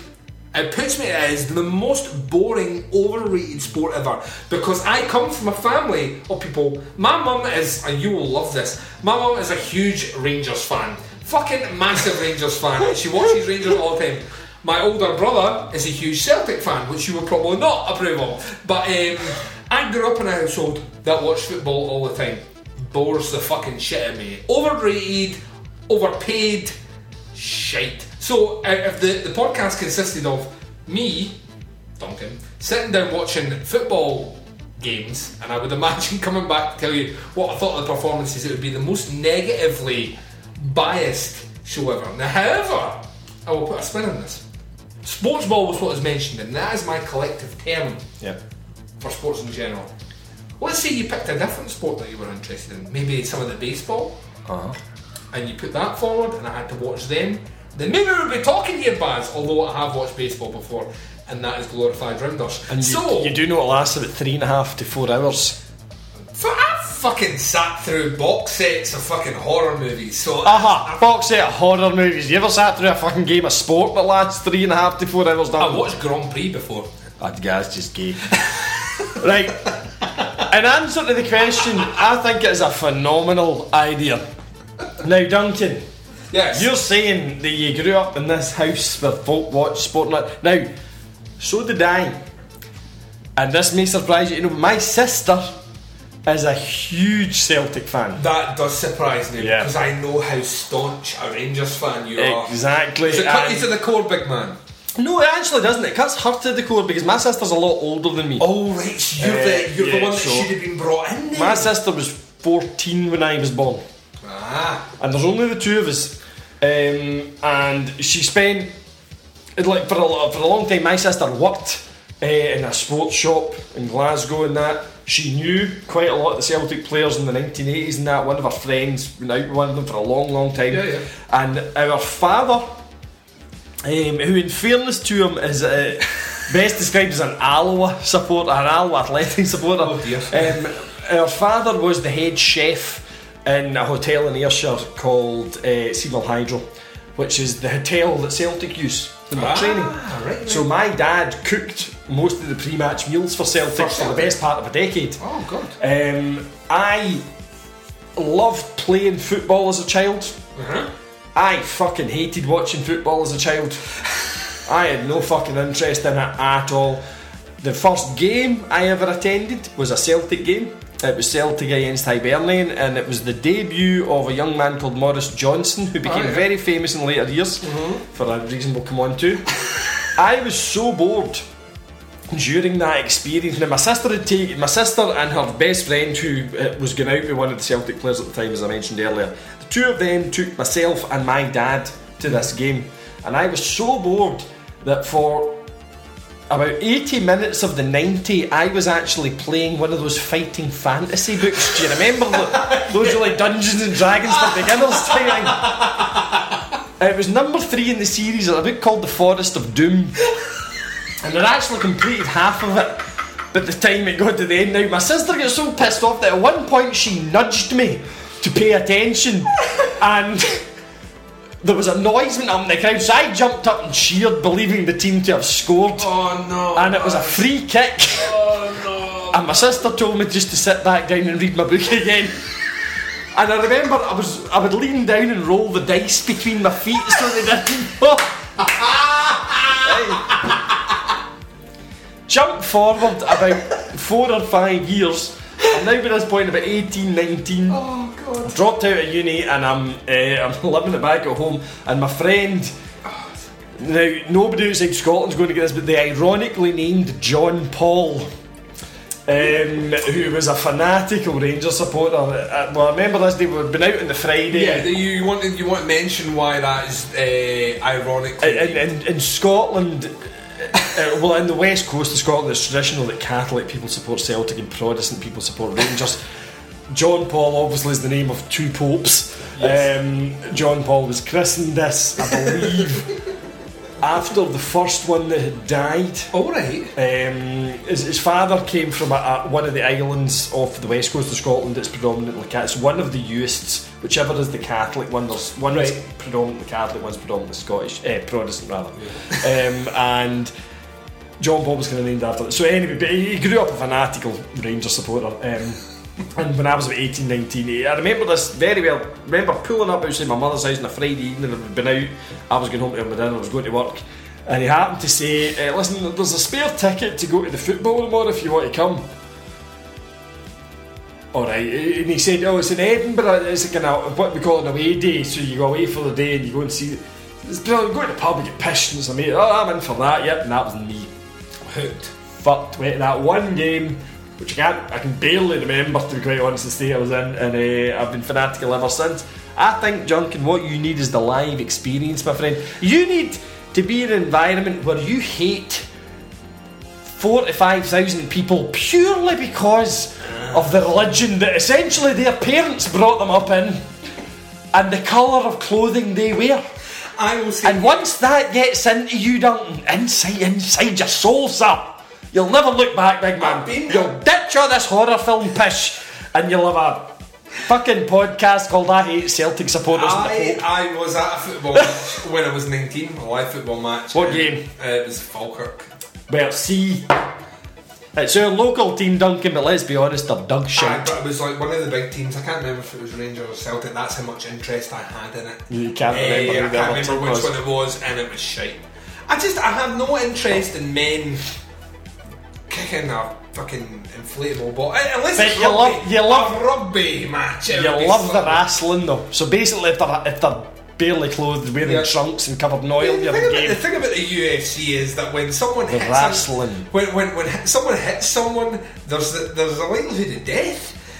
When someone hits someone in football or grazes them, there's a likelihood that person will jump and then roll on the ground for 5 minutes, complaining that they've been brutally savaged by that person. It is not something that, if Baz wants to make an attempt at it, then we will attempt it. But I will tell you right now, I'm not editing that show, I'm not recording that show. That's on you, big man, and we'll see what people think after. I can imagine right now iTunes rating 1 star, worst podcast ever. Yeah, get back to the listener. I would love to do that, but if I'm going to have to record this fucking thing, it's basically Duncan speaking into my iPhone for 90 minutes or so we'll maybe not bother. It's a great fucking idea though. There you go. Right, so we're going to take a short break. That was we took long on that first bit. We're still wondering, this is weird. So glad we bought all this cocaine, Duncan, because it's really speeded things up. It's working wonders. We're going to take a short first break. Part 1 minute 28. Podcast length 1 minute 42. When we come back after this short break, we're going to be discussing some of the highlights and some of the memories from year 2 of Baz v Horror. Myself and the Baz coming right back right after this.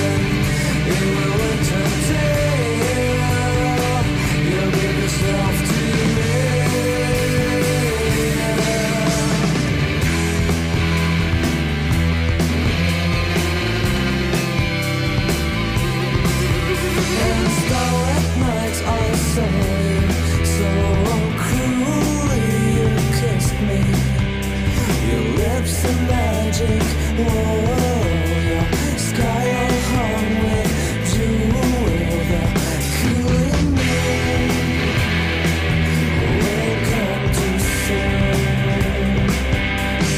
Face up against your will, through the thick and thin, it will entertain. You'll get yourself to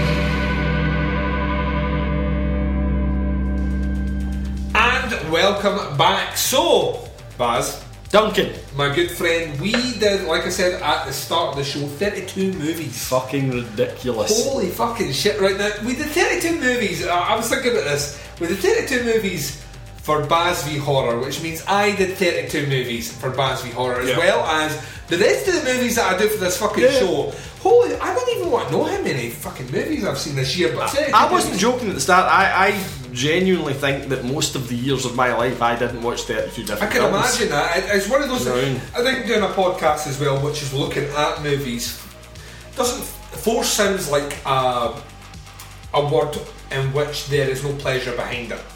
Yeah. And that's not the case in this one.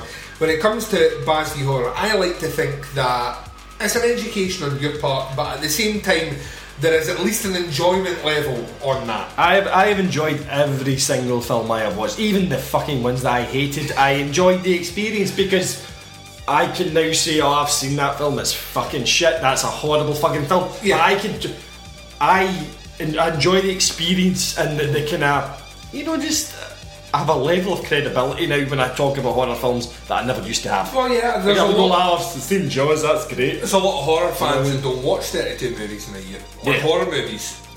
What I think is a good thing about, like, you make a good point there actually, the idea of, regardless if the movie's good or bad, the idea of watching the experience or being able to see it. I think the experience of talking about it on a podcast, like actually sharing your opinions with someone on a movie, that's what it's there for. Movies are an art form, and art should not be there solely for one person. It should be discussed. Is the idea of all the therapeutic value of discussing a good movie or a bad movie with someone else who either shares or disagrees with your opinion. There's not a value that can be put on that, and this year, like I say, we did a lot of fucking movies. So let me recap some of what we did. We covered right at the start of the year. We kicked this off with some Friday the 13th. Now, we had watched the first movie, as part of Baz v Horror in year 1, and I said that the intention was we would always cover the rest of the franchise. So we did parts 2 through 10 and the remake as part of that franchise. We did, holy shit, we did The Exorcism of Emily Rose, we did High Tension, we did a very special fans... remember that? Yeah, we did a very special fans episode, selected by yourself. We did The Loved Ones, we did a dedicated show to that, which I still say is the most fun I've ever had doing a show ever. Definitely my favourite. Yeah, we did A Nightmare on Elm Street, we did the entire franchise, so it's parts 1 through 6 and New Nightmare, the remake and Freddy vs Jason. We then jumped on to the Baz v Halloween series, which would have Spit in Your Grave, The Last Broadcast, Antichrist, The Den, Irreversible, Lake Mungo, Eden Lake, The Taken and Deborah Logan, Requiem for a Dream and a Home Movie. In total, 32 movies, right? Yep. That's a lot of watching. Yes. And you really did. I think the thing is, like, some people think, you're watching movies and you're talking about them.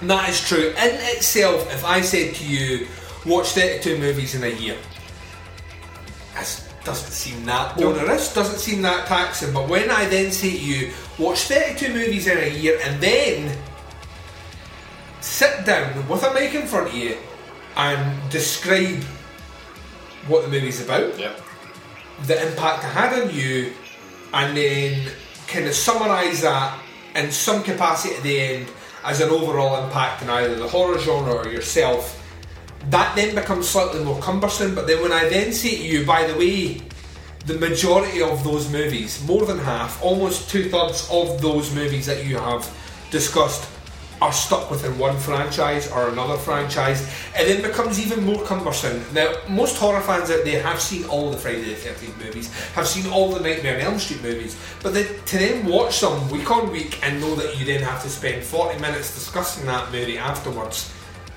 it becomes quite difficult, especially when you're doing them like we did, which is not the advised way of doing a retrospective. We did them close-knit. You watch 4 movies, you record the show. You watch 4 movies, you record the show. Because I didn't want the retrospectives to last 3 years, I wanted them condensed and all the rest. It's a lot of movie watching. However, I would say to you, as a question, you must feel on some level, and I kind of touched on it at the start, like that idea of horror novice is kind of washed away with the fact that 2 of the genre's biggest franchises are now behind you. Mm-hmm. In terms of you as an impressionable horror fan, someone that is still, you've admitted it yourself, you're now a horror fan, as someone that is now solidifying themselves in the genre, how important was it for you to finish Friday the 13th and Nightmare on Elm Street one year? I personally think this year has been a bigger year for me than the first year was. You say like 32 films, and it's like you say, I think a lot of listeners would laugh at that, but I am, to reiterate, not a huge film watcher. Yeah. More so now, and I've noticed this recently actually, like my go-to thing, if me and my wife aren't watching a particular series, I've always been a bigger fan of like box sets, you know, and good TV series and stuff like that. But if I'm left to my own devices nowadays, I find myself drifting towards films, and I find myself drifting towards horror films, and it really is my go-to thing now. Like on my Sky thing, you know, I've got all the Sky channels, straight to movies, straight to horror. And if there's nothing there, I'll maybe go and look at what they added recently, kind of thing, you know, and maybe watch a few other things. And for folk to say, I just think, see when you're watching them fucking back to back, and I've got to say, I watched most of these films twice. You did, yeah. Because I would watch them the first time and I would tweet my reaction to them, because a lot of the listeners like that, you know, oh my god, like shit himself, or that's that bit, you know, and they go off on that, and that's fine, that's what we're here to do. But that does detract a bit from the film. So what I found that I was doing was watching it a second time just to immerse myself in it, so I got the film. Because certain ones, when you're typing and you're fucking about on iPads and stuff like that, and you're missing what's going on there. Like, all right, I know what's going on, but it breaks your concentration, it takes you out of the whole experience. This year, I think, last year was fun because everything was fucking different. Every fucking month was different, and there was I couldn't actually tell you, but I guarantee there was less filmed last year. Oh god, yeah. But by quite a bit. Well, you imagine that we did 12 months of Baz v Horror. We did, for 11 of those months, we did one movie. Right, so those are... And we didn't even do a full 11 months of Baz v Horror. So imagine we did 10. Yeah. And then we covered... 10 in October. 10 in October, right, so there's 20. Yeah. And we did a commentary, so there's 21. 21.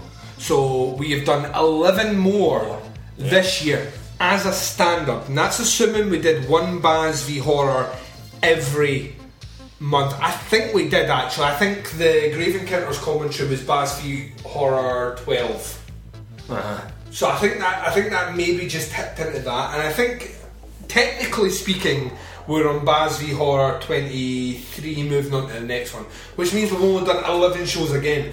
But the content of those shows, when you're doing 3 movies, 1 show, I mean, we did parts 2, 3 and 4 of Friday the 13th.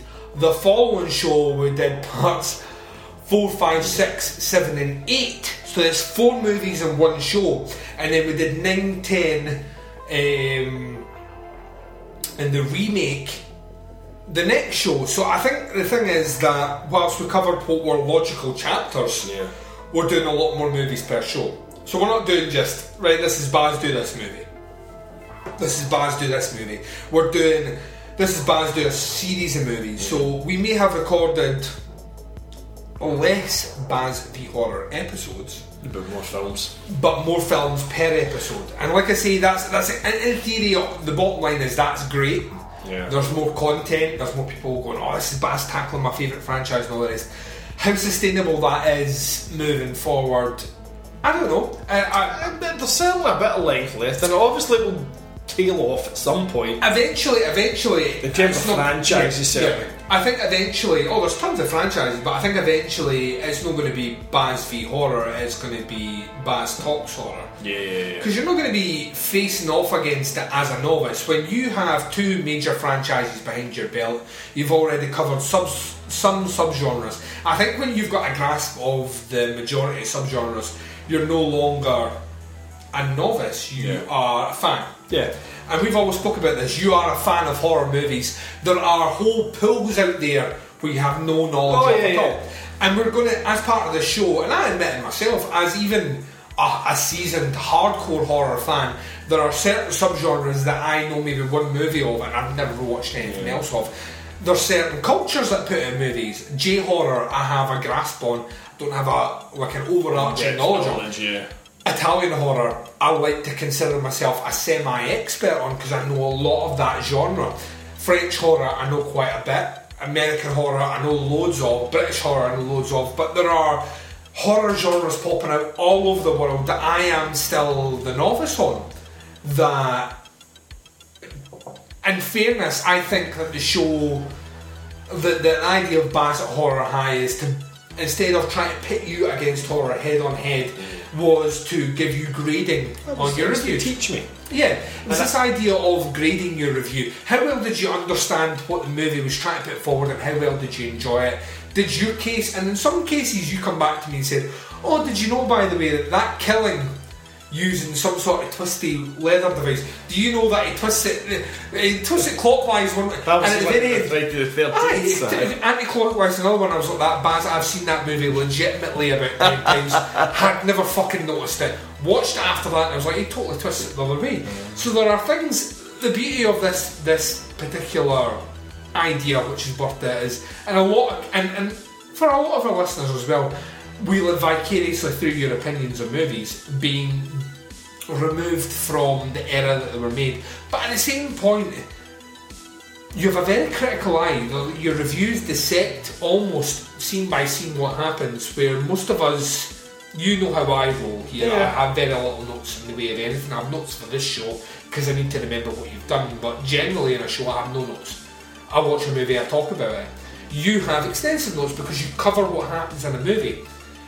You point at things I've never noticed before. You point at things that have actually in the past changed my opinion. Why does the character say that? That makes no fucking sense. Grave Encounters 2 being the prime example, and we're going to touch on this just slightly here. When you talk, See, before it's weird because I can barely remember that film. it's I think fucking I funny as ended fuck. up getting far too drunk when we watched that. like Jerry Esposito listing the 10 things he learned from the commentary. Yeah, and It's I one don't of the remember, greatest but things. it was a brilliant post, but I barely remember most of what you were talking about, But Jerry. I'm not you gonna lie, went mate. on a huge diatribe about why Lance cutting his hair makes no fucking sense. And to be honest with you, that was so incidental I'd forgotten about it.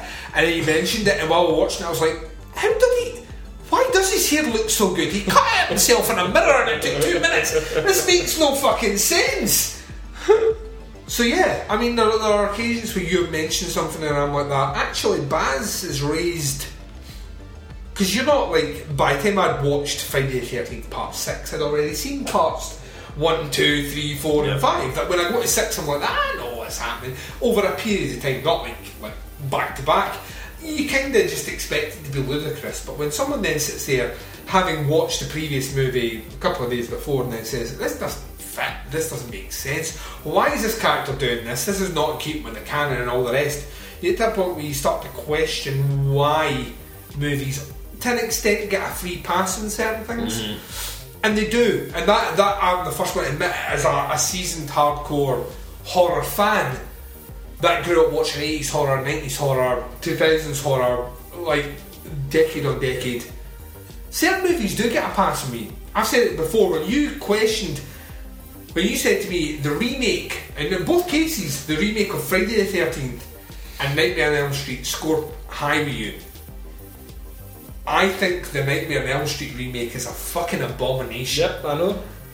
The Nightmare on Elm Street, not the Friday the 13th remake, I don't really like. I don't hate it, but I don't like it. But I really dug it. You really dug it when you were like that. I'm like that. Well, this makes no sense. You're like that. But you forgave that in the 5th movie, and I'm like, I did forgive that in that movie. You know, why didn't you forgive it in this movie?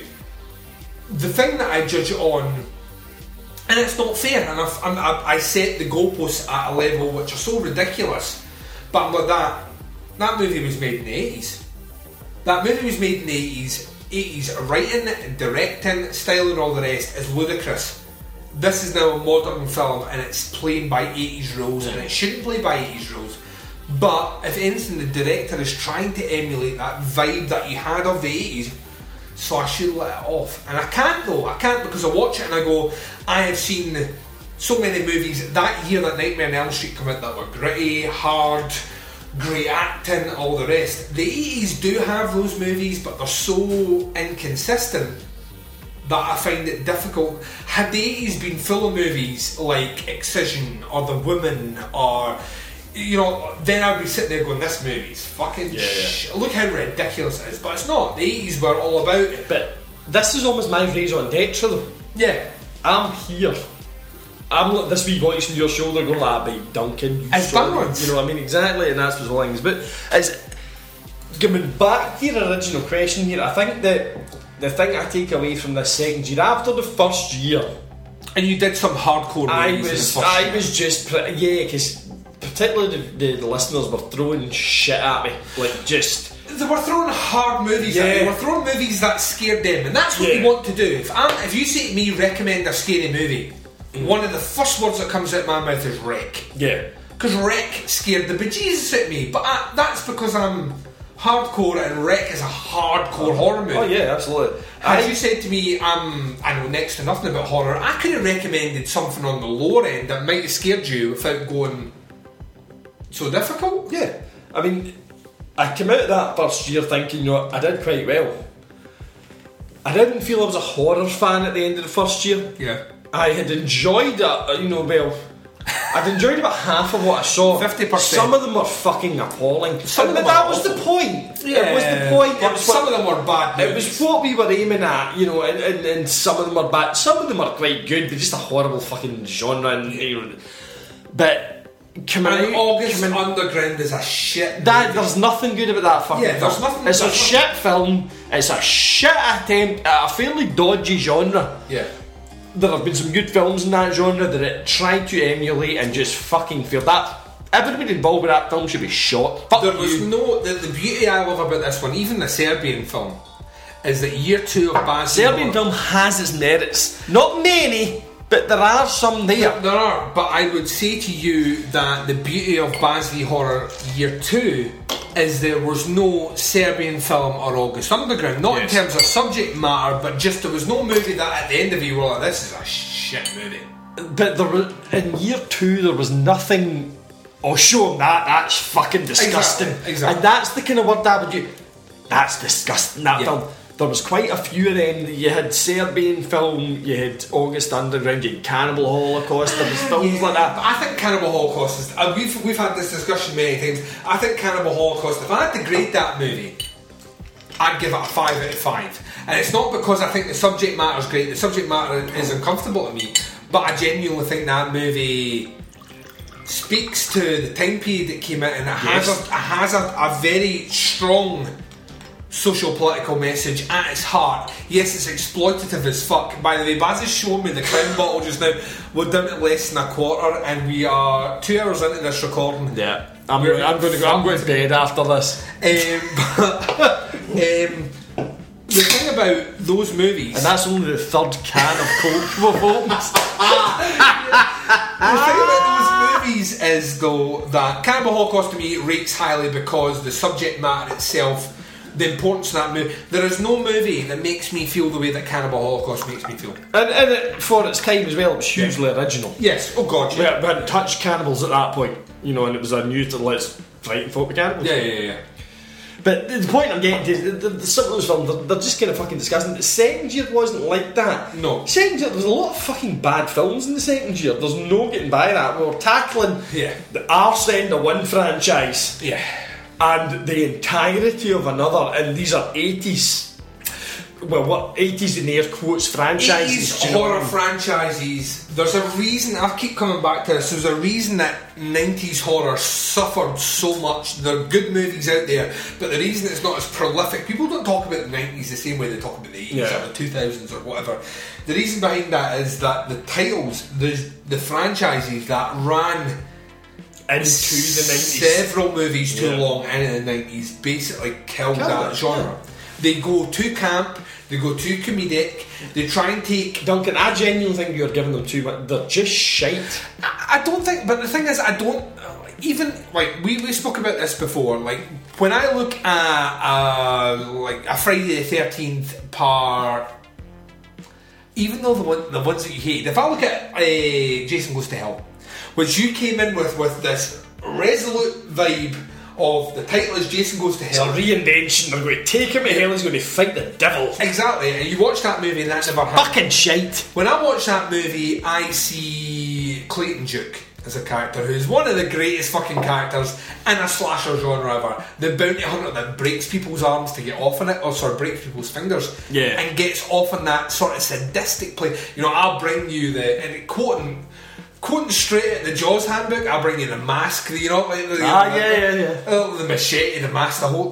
When I hear that, makes me smile because I grew up watching all those movies. For a guy to start quoting things loosely related to other movies but within a particular franchise, I love that. That to me is great. Is it a great movie? I think Jason Goes to Hell, as much as you hated it, I have a lot of time for it. It's I'm the first one to put my hands up. It's a shit movie. It's shot badly. The acting isn't great. The story's fucking... The effects are honking. Bad.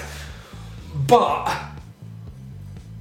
as the 9th instalment of a Friday the 13th movie, coming off of Jason Takes Manhattan, which is... appalling. Awful. Yeah. That the fact that movie exists, the fact that anything exists beyond that point blows my mind. And the fact that they come back... And it's a movie that vastly doesn't have Jason in it. Jason exists through other characters, which is shit. The fact that it exists and we get a Jason rebirth scene and just like over that, I can imagine writers just fucking just how do we explain this? Oh, it fucking comes out of dead vagina. You know what I mean? These sort of things, you'll just come up with anything.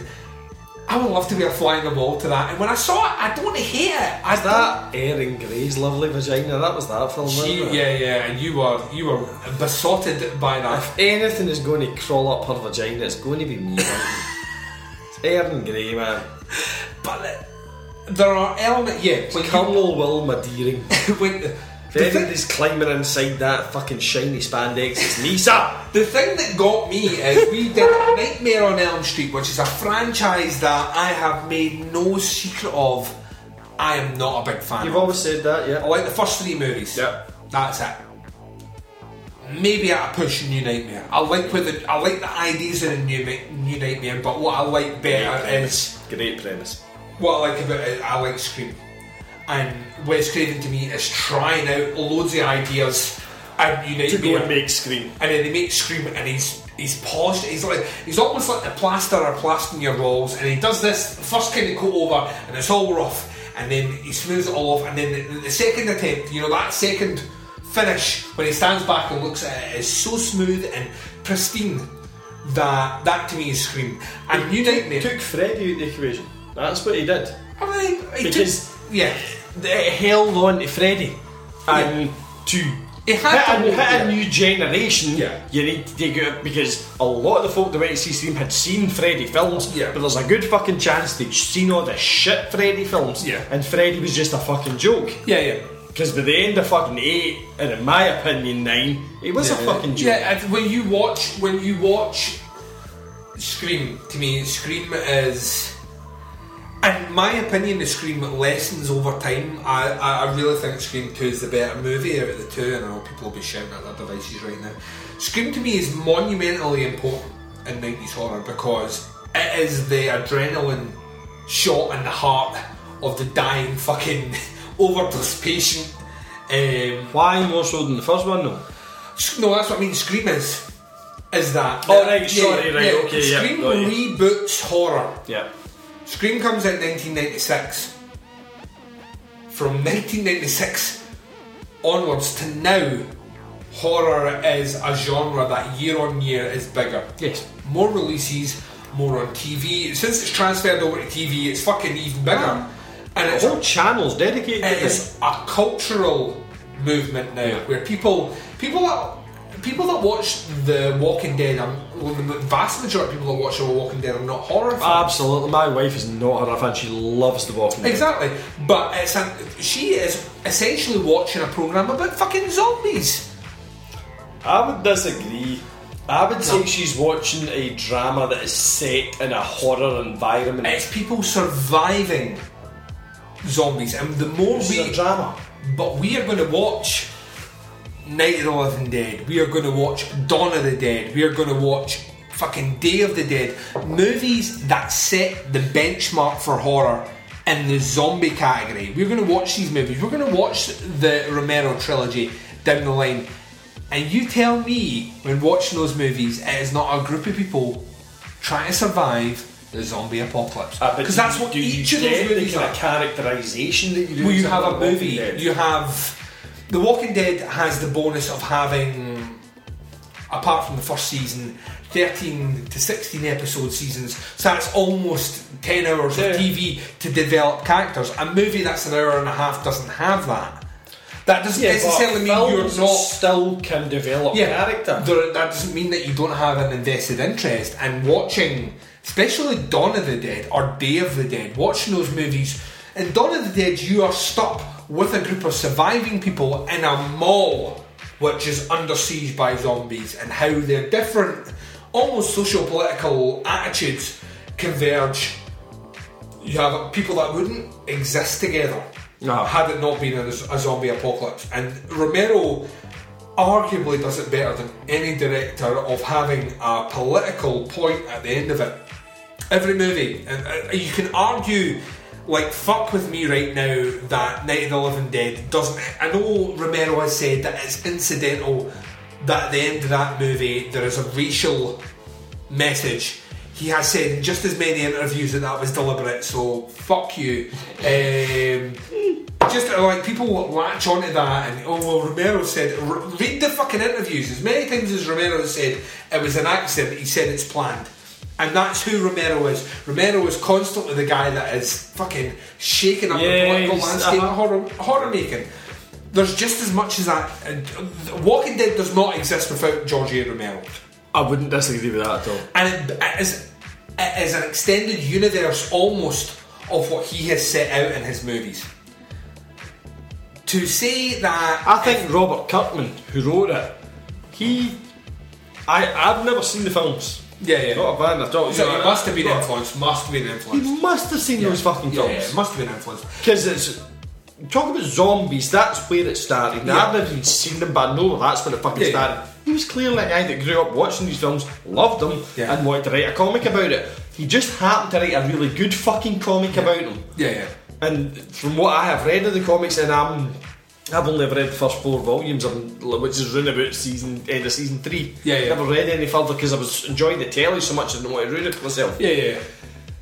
That's what he fucking did. That came from somewhere. Yeah. It obviously came from watching these fucking films. Yeah. He didn't invent this fucking thing himself. Do you know what I mean? So of course they came from there. When characters die the way they die in The Walking Dead, there is no way that you can't say that those scenes are horror. Right now, it might take 3 episodes to end up with a character being eviscerated. Yeah. But that to me is no different than an hour-and-a-half movie where it's a slow burn for the first hour and then shit kicks off in the last half And hour. everybody gets slaughtered. Exactly. The genius of that show is patenting itself as the drama that you're talking about, which is people surviving.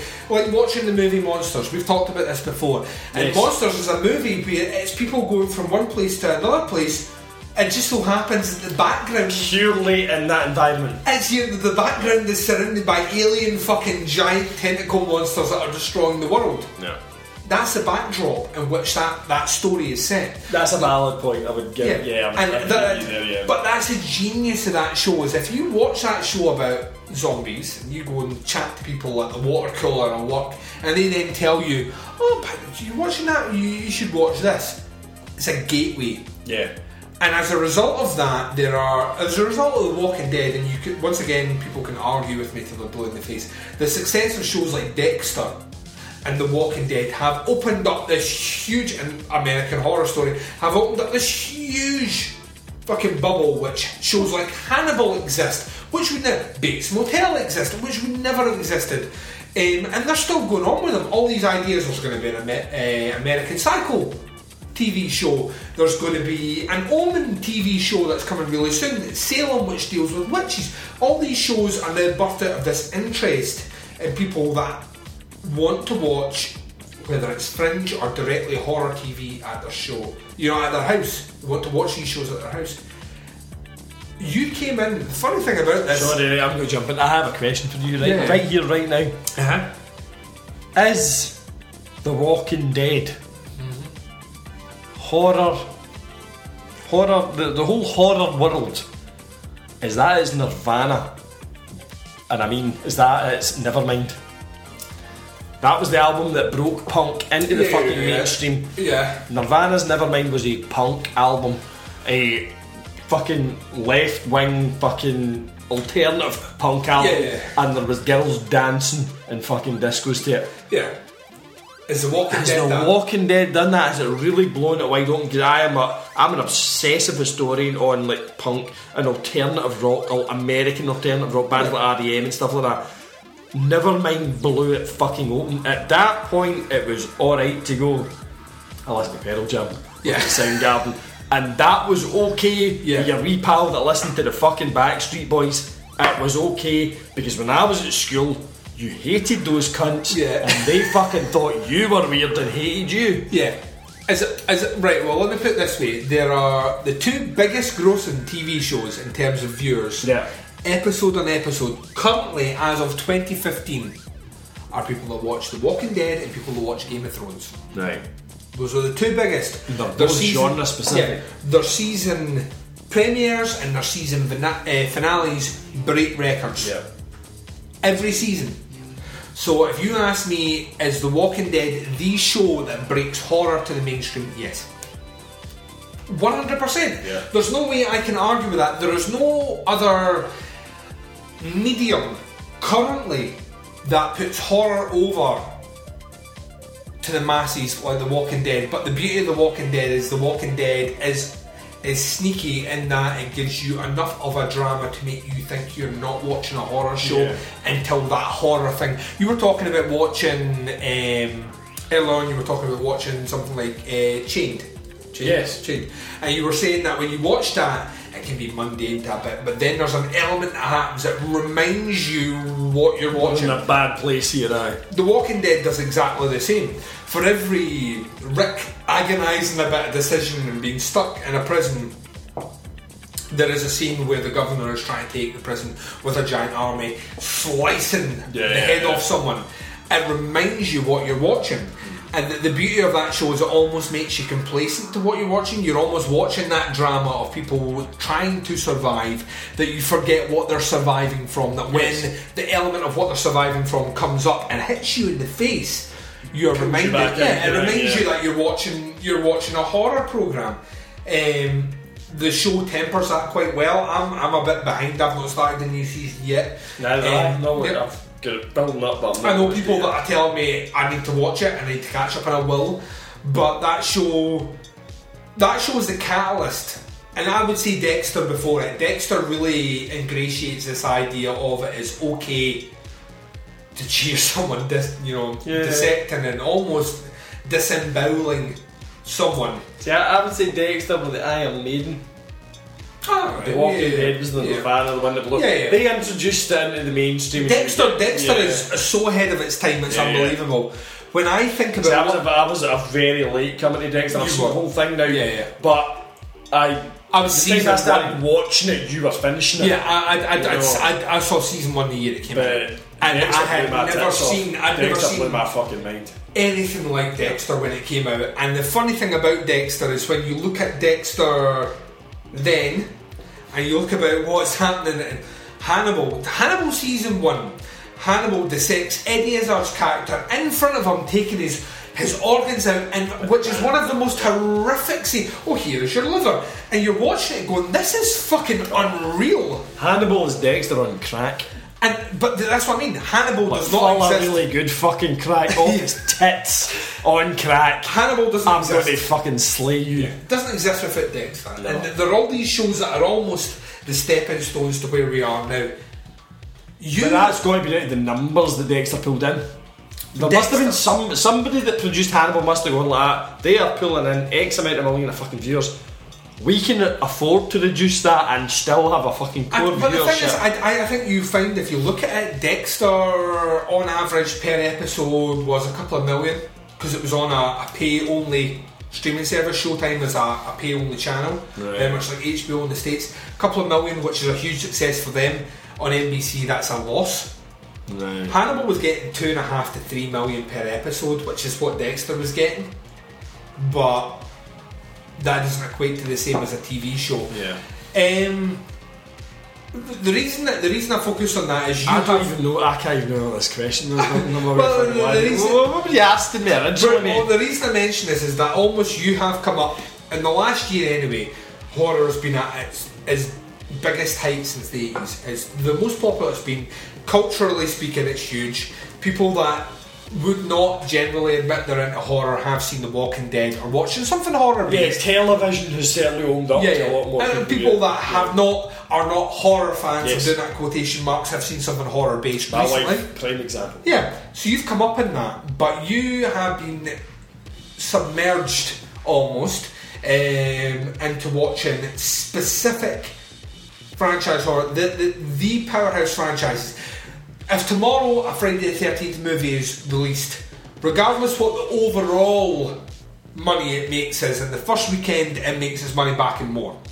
If Freddy Krueger has a new movie in A Nightmare on Elm Street tomorrow, that movie makes in its first weekend more than the movie cost to make, and more. Doesn't make much more after that. That's what the remake showed us, that those names alone are bankable. And there's a reason that in the next couple of years we are getting a new Friday the 13th movie, we're getting a new Nightmare on Elm Street movie, we're getting a new Halloween movie, the Michael Myers, Jason Voorhees, and we're getting a new fucking Texas Chainsaw Massacre prequel, we're getting Leatherface.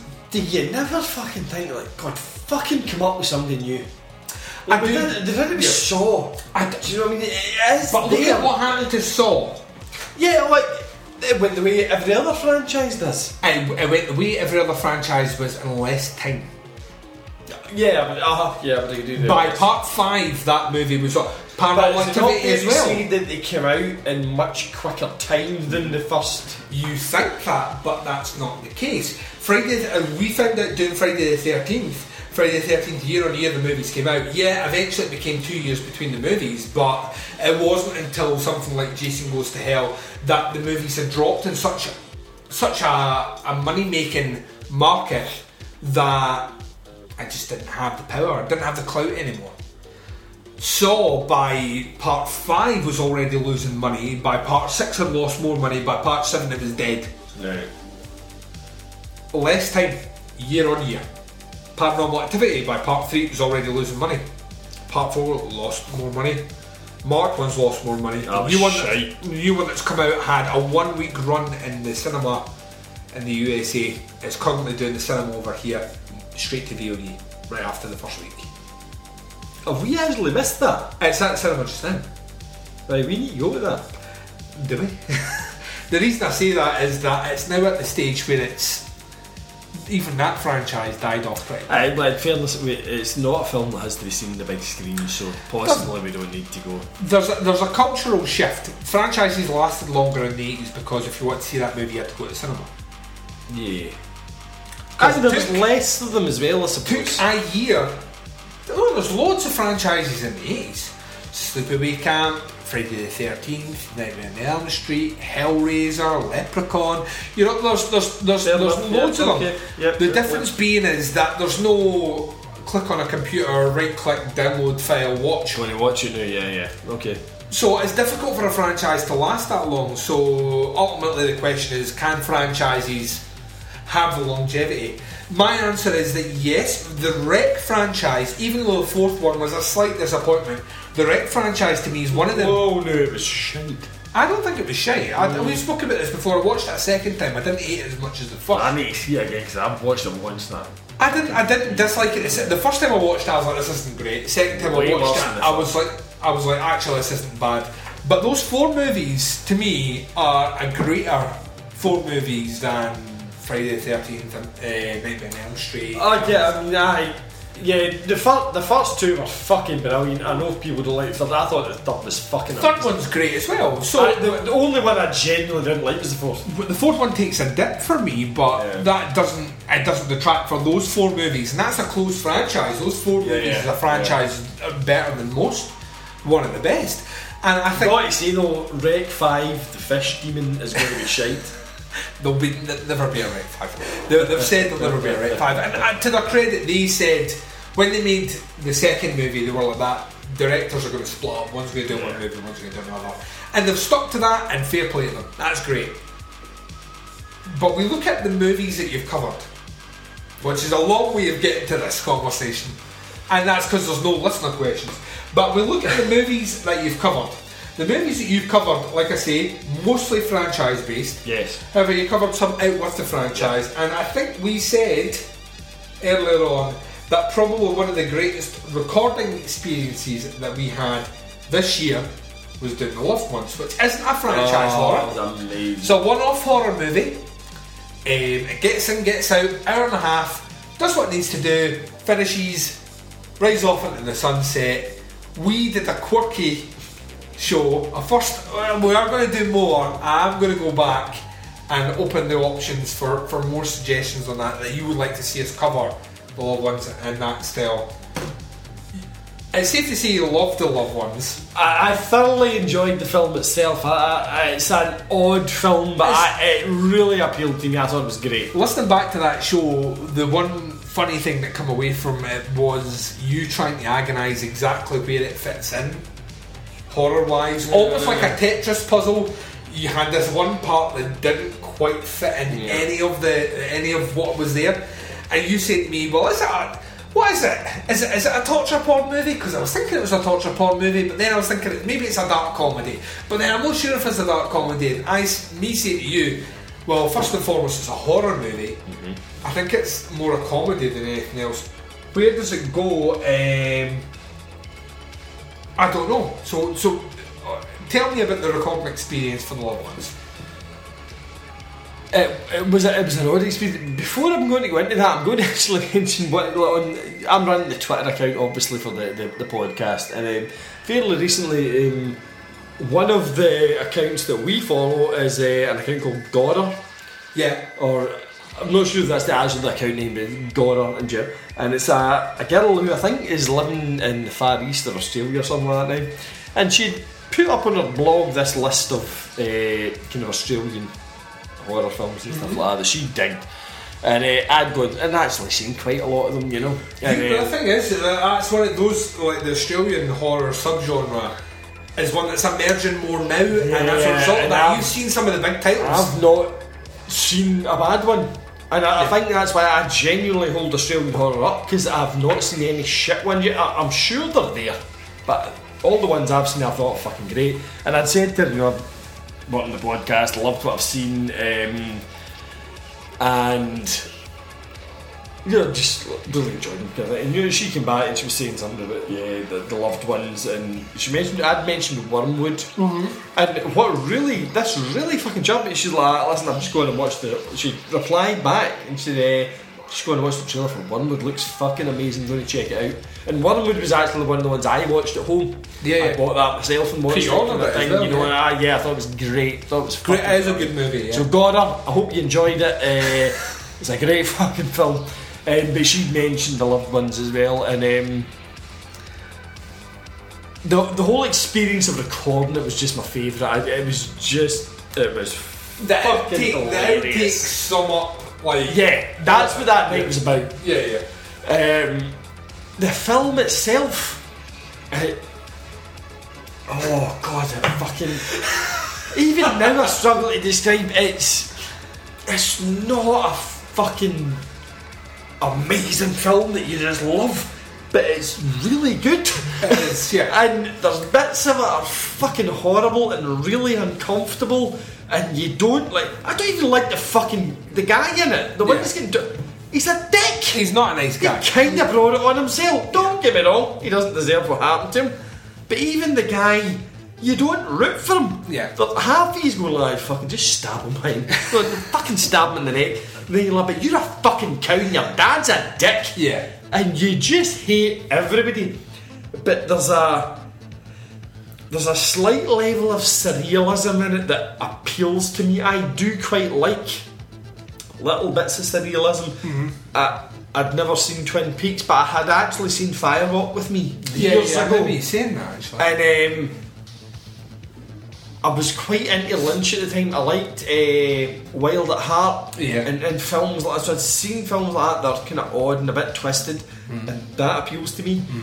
Firewalk with me, I can't wait to get back to it, because I've watched, not quite finished yet, but I've seen the first season, I've seen over half of the second season. Alright, you're quite so a bit, I'm well into Twin Peaks now. It's not the greatest piece of television, but it gets me. Season and 2 does takes a bit of a weird twist. It's about this point I'm at. It's starting to veer away. It gets towards the end. The last couple of episodes bring it back wholly, but there was not a misunderstanding. David Lynch thought that he had a TV show that would run for seasons and seasons, so was trying to expand the story out.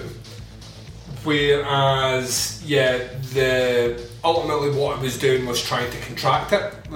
He was trying to expand the story out, and the studio was like, actually, people are not interested. Let's bring it back in. So he was forced in the last couple of episodes to try and write an ending, which works incredibly well at the end, but there's a big bit of season 2 that doesn't work. Well, see, what I liked about The Loved Ones was it has this bonkersness about it. But it does keep it contained. You know where it's going. Yeah, it's essentially a kidnap / torture type fucking deal. But the fun way you pitched to me what we're going to do, and I'm like, well, listen, different. I'm all on fucking board for doing this Duncan mad. We'll do it. We'll see how it turns out, kind of thing. And it was just fucking hilarious. I mean, I'm literally trying to speak and I can't.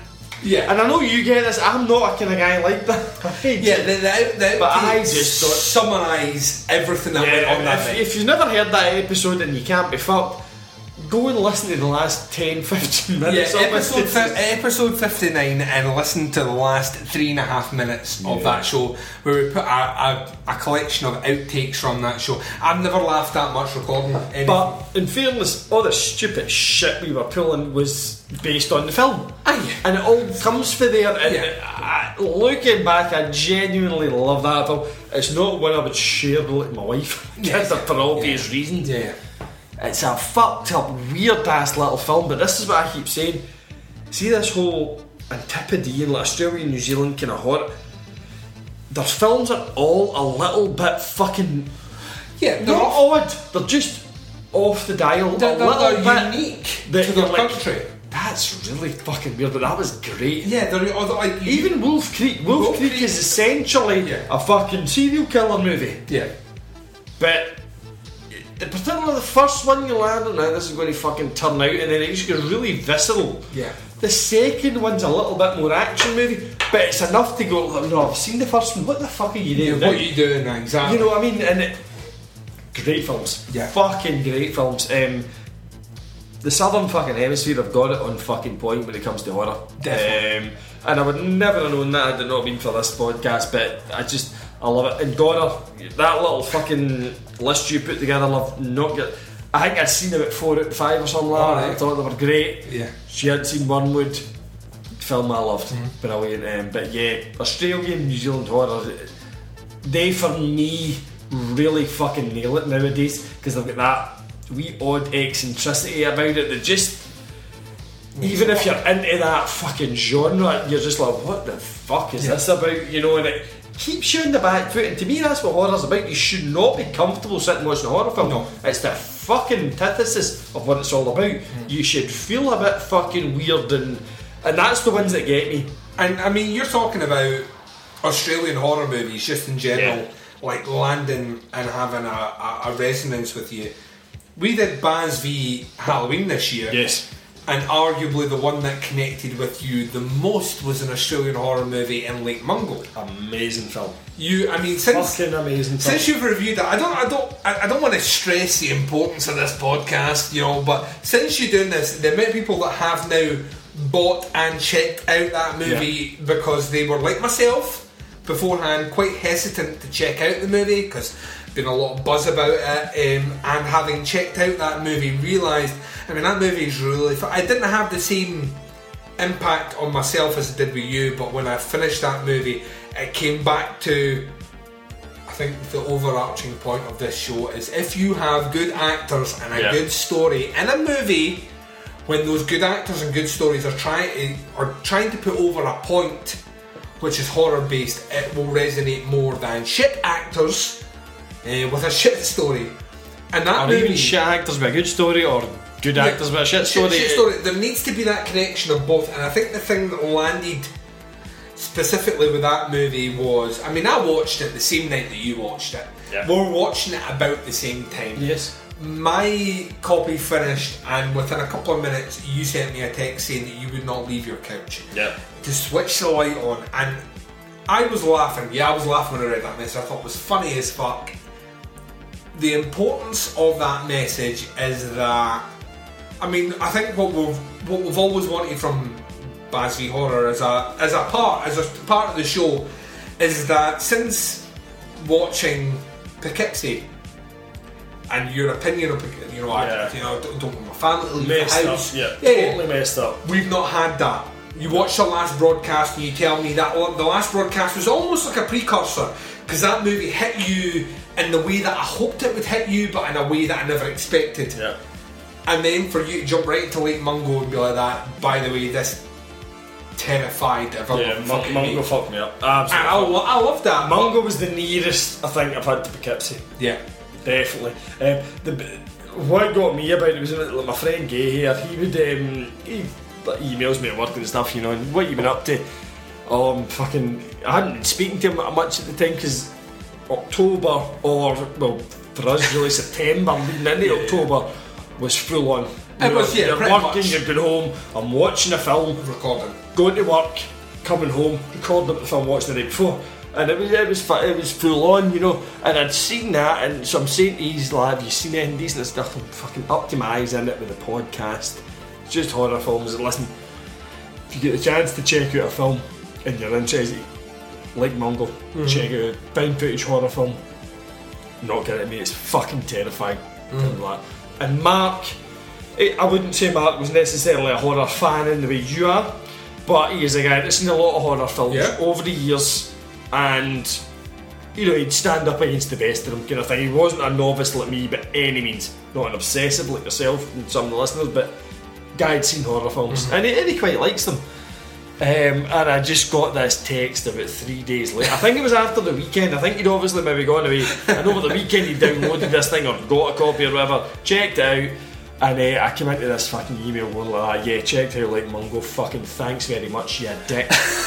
And I was like, it frightened you, and I was like, I watched it on my fucking own, it was terrifying. Yeah. And like I say, Mark, like all these films I've never seen, Mark's seen them all over the years. It's Do atmosphere. you know what I mean? You know what I But mean? that film freaked the fuck out of me. It's- That film was amazing, and it scared the shit out of me, but I looked forward to watching it again. There's a level of atmosphere about the movie Yeah. that a lot of horror movies rely on that build up and scare and build up and scare. There is an unsettling vibe throughout Lake Mungo, which is built through. See, when you watch a horror movie, you're following the characters, it builds up to a point and then there's a scare. Yeah. Lake Mungo is built on the fact that when you revisit something you've already seen, there is something in it which, under closer examination, will scare you. You hadn't seen. Fucking genius! You've already seen everything in that movie. Every photo, every video clip you have seen in that movie until the last half an hour, when it then starts saying, but when we focus in on this part, there's a neighbour in the room. And it's non-stop. And a scene after another. So when that ending hits you and you start seeing all the photos that you have dismissed because they've been proved as fake earlier on, and it starts zooming in other parts, and you're like, oh my fucking god. And the thing is, on the second watch, I have watched it a second time. It's no camera trickery. All those things are there. See, right now that's interesting, because what concerned me about it, and I got this after speaking to Mark, I was like, man, you need to see this fucking film. And then he comes back and is like, oh my fucking god, that's terrifying. Do you know what I mean? I'm like, I'm not going to get this the second time because I've seen it. And it's like, it's so fucking clever that you're like, oh my fucking god. But I have never actually gone back and watched it again. It's more enjoyable the second time. Because because obviously they could have done, here's a photograph, The atmosphere's worse. but later on, here's the photograph again, and look here, and I'm like, oh, well, The atmosphere you know, it is- doesn't have to be the same, but is it there? It's not only that it's there, but the fact that the narrator and the camera doesn't focus on Oh, it it's fucking amazing! creeps you even more because you see Oh, it, you know it's there! they don't talk about it and it's there. So when they talk about it later on, you're like, oh my, I saw that. Such an amazing film! It's genius. It's fucking You've genius. not seen Lake Mungo. Fucking watch I'm it. determined that I'm going to try and reach out to the director. I'm going to try and get him on the show somehow. Oh, I love I need that. to I would I need to fucking find love that. out What why. the fuck is wrong with you, mate? I need to- Do you know what you did to me, you But dick? I need to find out why he did that movie and nothing else. Yeah. Why he did a found footage movie, which, in my humble opinion, It's one of the best. but it stands on its own. There's not a horror. There's not a horror movie, let alone found footage movie that exists in the bubble that Lake Mungo does. And did he do that movie and think to himself, right, it's the best I'm ever going to be, and then decide not to do anything else? Why? Why that one movie and nothing else? It confuses me, and I kind of feel almost like the filmmaker, the fake filmmaker in Lake Mungo, feels the need to constantly obsess about the photos they're seeing and the video footage and all the rest and zooming in. I feel myself as the audience member feeling the same. The greatest enigma that this director's done making this movie is the fact he's done nothing else afterwards. Yeah. Why did he do nothing else? It's incredible. As a movie we spoke about, I'd never seen, had no intentions of seeing. It had been hyped up to fuck with me. Like, when that... 2009, 2010, have you seen Lake Mungo, Lake Mungo, Lake Mungo, Lake Mungo, constantly. And I wasn't podcasting back then, but I was an avid film watcher, you know, followed blogs, had my own blog which did horror movies way back in the day. It's like your Tumblr account, before the Tumblr account, it's actually, right. I have a blogspot account that covers things like Poughkeepsie, covers like Paranormal Activity, all those things well back in the day before I started writing for Rock and Roll Reviews. Nobody cares because you used to wear clothes back then. They only want to hear the naked shit then. Like this. And I remember that movie being touted because that came out the same year as Poughkeepsie, and I remember being told this is the movie you need to see. And I remember it was being hyped so much that it turned me off to the movie. Yeah. The populace think I need to watch this movie. I shan't. Yeah. I shall watch Poughkeepsie. Better than that. Yeah, I shall watch Poughkeepsie because no one is talking Yes. about that movie. I shall be horrified by this. Yeah.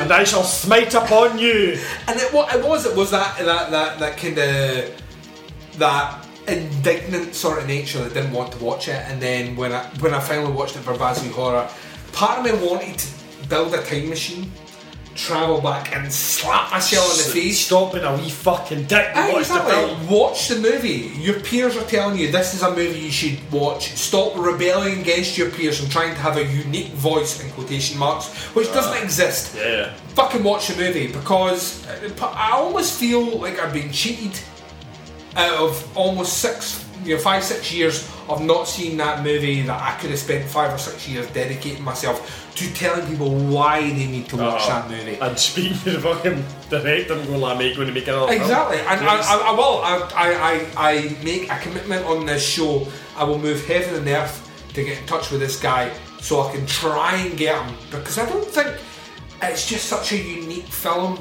It's such a unique voice that I don't understand why you don't jump off that movie and make another movie. It's just weird, and you're right in saying that whole idea of your Wolf Creeks, your Wormwoods, your Babadooks, and jump to New Zealand last year, Housebound, What We Do in the Shadows, this year Deathgasm, which is fucking amazing. I've not seen that Housebound or Deathgasm, and Housebound's on Netflix. Yeah, I did see that. See, now I know you You're say gonna love that, it. but I have got a copy of It Follows that you bought me, sitting through there. You that can I've watch not that seen as well. You yet. can watch it. I've not reviewed And my It wife's Follows. going to come home about 11 o'clock, so I've got about 4 hours. And let's be honest, this show's probably going to go on for another 3.5. So I've essentially got half an hour to watch some really quick. I have not watched, I have not reviewed It Follows for Podcasts Under the Stairs. But if you want to watch that movie and speak about it, Let's do it. the forum is there. Okie dokie then. I would advocate, I have reviewed It Follows, Housebound for this show. I'm not review it again. No. You could review it, but I would say to you, it is on Netflix just now. Once again, shout out to my man Davey Buchanan who watched the movie, fucking loved it. Got the humour, got the darkness. It is an immensely funny. Did Dave see before you? No. So after I told him to check it out. Right, but So it'll just come here. Don't get anything out. It'll just come out on Netflix. Love in the you, last Dave. month. Love you, Dave. Love you, Dave. But check that movie out. Right. Like, if you were thinking about watching a movie tonight, don't touch the woman. I know. That is the movie, not your wife. Uh-huh. Sit down and watch Housebound, because you will fucking love Housebound has a humour in it that I know a lot of Americans have told me that they didn't necessarily think it was funny. The humour is UK humour. In fairness, You know what it's like for Dalton, New there's Zealand. a very real chance that my wife will come home and I'm going to be sleeping on this kitchen table. You're basically going to leave and I'm going to pass out. We have, for our listeners out there, we are less than a quarter of our bottle of Crown Royal. Yeah, I'm going to, right, time check, see when Duncan says that, the photograph, there's going to be a tweet just right after the point that Duncan If you're says listening that. to this show right now, you are listening to 20 minutes past 7 PM in the recording, and the Baz is posting a photo of what is like basically What is left of her bottle of flavours whiskey? in a bottle of Crown Royal, which we have demolished during this recording. Fair play to us. Right, Baz, this is what I need to say before we close this particular segment. Right. The grades. Now For what? Oh, Baz v Horror here too. Oh, right, okay. You were graded heavily, son, and I want to tell you what the overall grades were. Okay. Now, Hit me with it, you do not know headmaster. this. Are you ready for this? How do you think you did? Just let me get my trousers down and then we're ready to go. How do you think you did overall? This year, I think I did okay. I had a few slip-ups. I had a few that I thought I'd got, but you disagreed with my view on it, and I can totally take that on board. Right. I'd like to think I passed. I don't think I passed highly, but I think I passed. In the school system of grades, Yeah. what would your overall grade be, do you think? Maybe somewhere between a C plus and a B minus. You are smoking crack. I don't know how you don't understand how well you did, sir. Right, let me break it down for you. Okay. Right?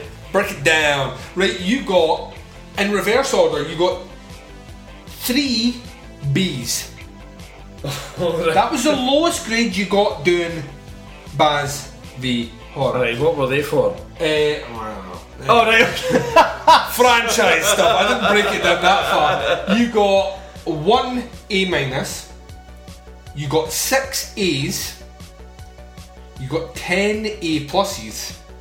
And you got 1 A plus merit, which was for Nightmare on Elm Street Part 4, which was the funniest review we've ever done in a franchise. When you were talking about a dog pissing fire, that about ended me. It was up there with the... God, aye, yeah. The only thing funnier than that in the past year of recording was the brown silk panties in Friday the 13th Part 2. Yeah, and actually, funnily enough, I actually listened back recently to the second year anniversary show where I was kind of interviewing you, and is it George Cook? George loves that. George is for 5, George for 5, and George chipped in, and I was just loving the fact he was a Scottish listener, and he chipped in and he said the best thing he'd heard was my description of the brown panties. The shit coloured silk monstrosity quote from yourself was one of the best things. So overall, my friend, taking all that into account, you get an A plus. Believe it or For not, the whole year. for the whole year, you got 10 A Fuck pluses. my ass. 10 A pluses. You have dominated this year, sir. We are going to take a short break on that fucking huge revelation, which has caused Baz to slump in his chair with a look of horror on his face because he's got to try and beat an A plus next year. Never going to happen. Yeah, never gonna happen. And when we come back, we're going to discuss a little competition. You guys right now are going to hear a small collage of different audio clips set against the background of a certain song by The Cars that I love. Just what you needed, Baz. I fucking love the Cars, man. I love The Cars as well. Heartbeat City was an amazing I album. love you, Baz. Hand hearts. Hand hearts. Hello, it's magic. We're gonna play the entries in there. We had 9 entries, 5 from the USA, 4 from the UK. When we come back, Baz is going to be telling you who wins a copy of We Are Still Here in the UK Kaboom! and the USA, and we are going to cover the next couple of questions that you guys have submitted. I don't even know what's happening the next. Don't really lie, mate. Just keep talking. We're going to be right back after this.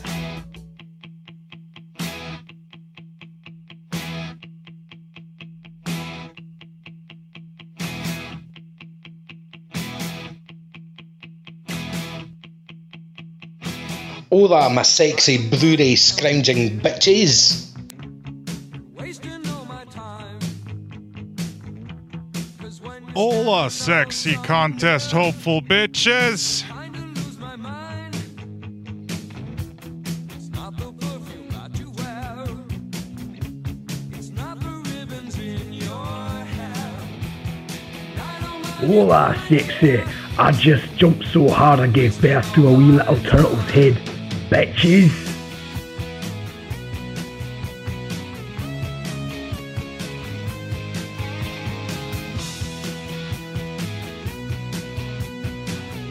Hola, sexy, horrific, little jumpy motherfucking bitches.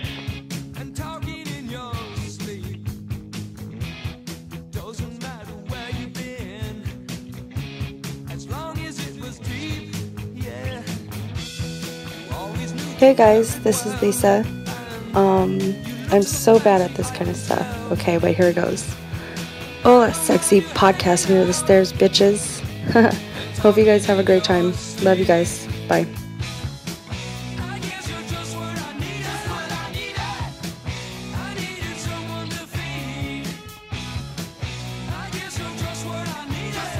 Hola, sexy best horror podcast listening, finger blasting, fried aficionado balls out bitches. I'm a little drunk. All hail the mighty Baz.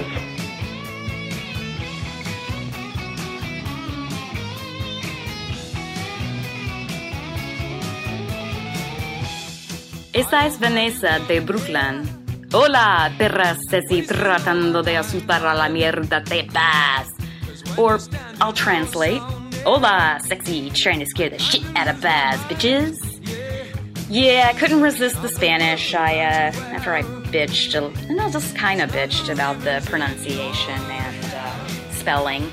But, it's all gentle, heartfelt bitching, and I deserve you bitching right back at me. I actually kind of welcome it. And with all of this, I apologize to any native Spanish speakers out there because, considering idioms and such, I know I'm not completely correct with all this. But that said, okay, couldn't resist to throw this in there. Adios.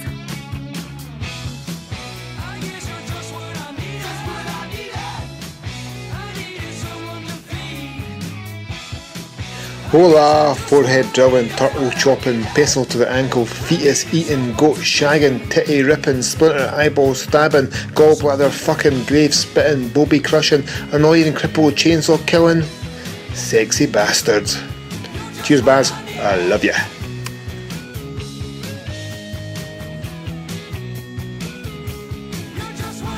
Hola, my sexy... Yeah, fuck that. I'm not drunk enough for that. So, hola, my sexy Kathy Bates diddling, pigeon wooing, second year Baz v horror movie watching bitches!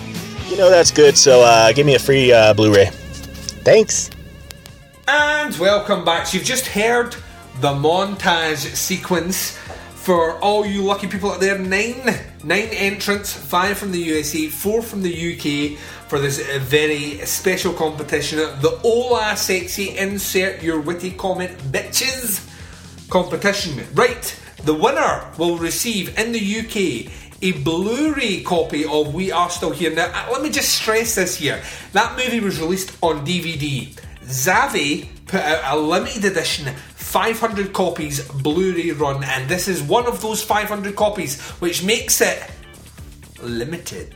They sold out to the best of my knowledge, so you can't buy them anymore, so you could be potentially the winner of that. In the USA though, it did get a full Blu-ray release, and one of our USA listeners will be winning that as well. Baz, you listened to this montage. I did indeed, Duncan. There's a lot of fans of the Baz out there. There is, mate. It's half. It's not been an easy fucking decision. We have, for the people out there, we have spent about 20 minutes in between this break agonising and scrutinising your entries. In fairness, it would have been a lot quicker had we been any way, shape or form sober. That's right.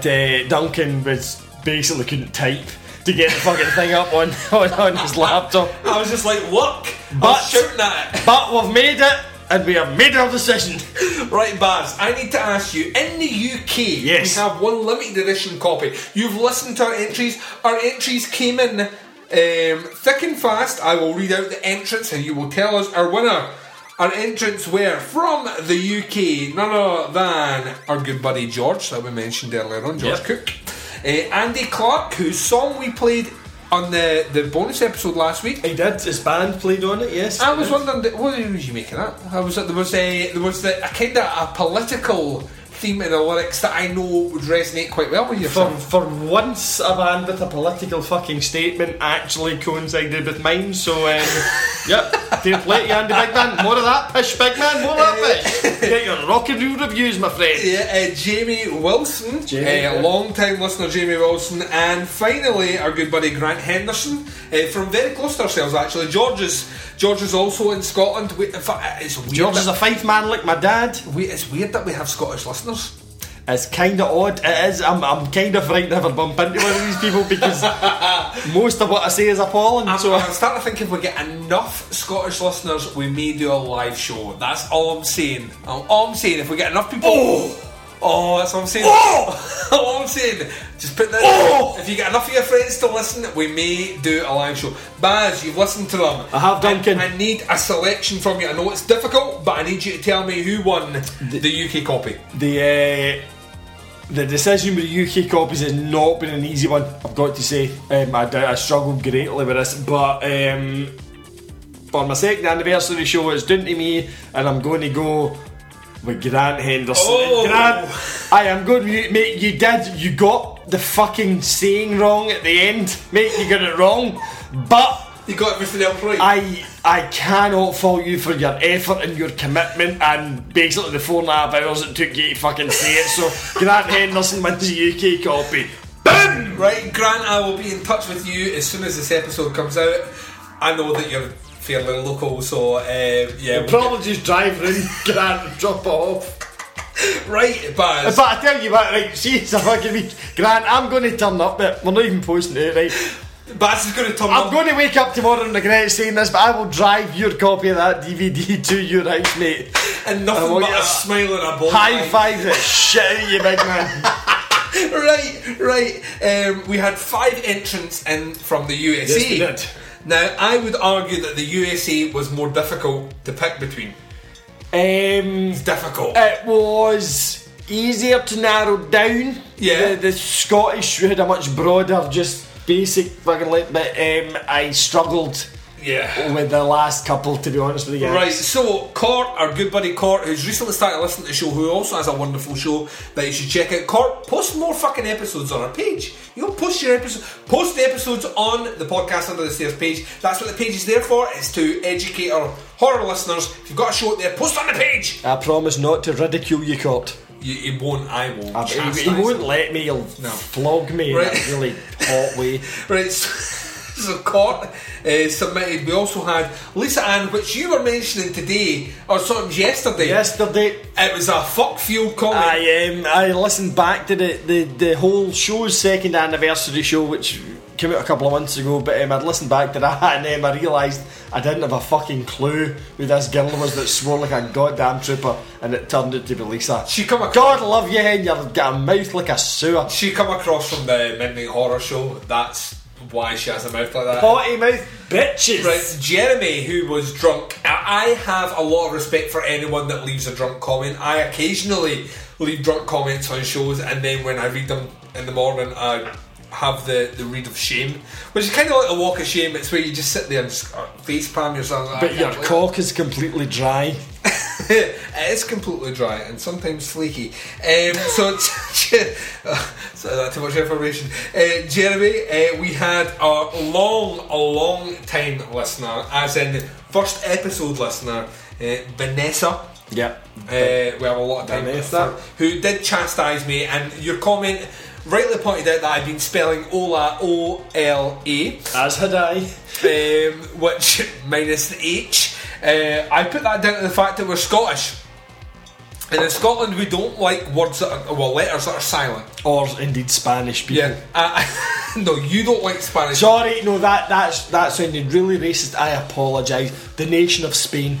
Yes, I went on holiday to the nation of Spain this year. I honeymooned in fucking Spain. I know you did not. Like, I hated them. You hate it. Angry little bastards. I come back from Barcelona this year. Almost my coffee drinking style has now moved to the cortado. Yeah, you've got fucking. I fucking love Barcelona, but let me just put it there. Right, to me, like Scotland. See, when I want to spell the word gnome, I spell it N-O-M-E.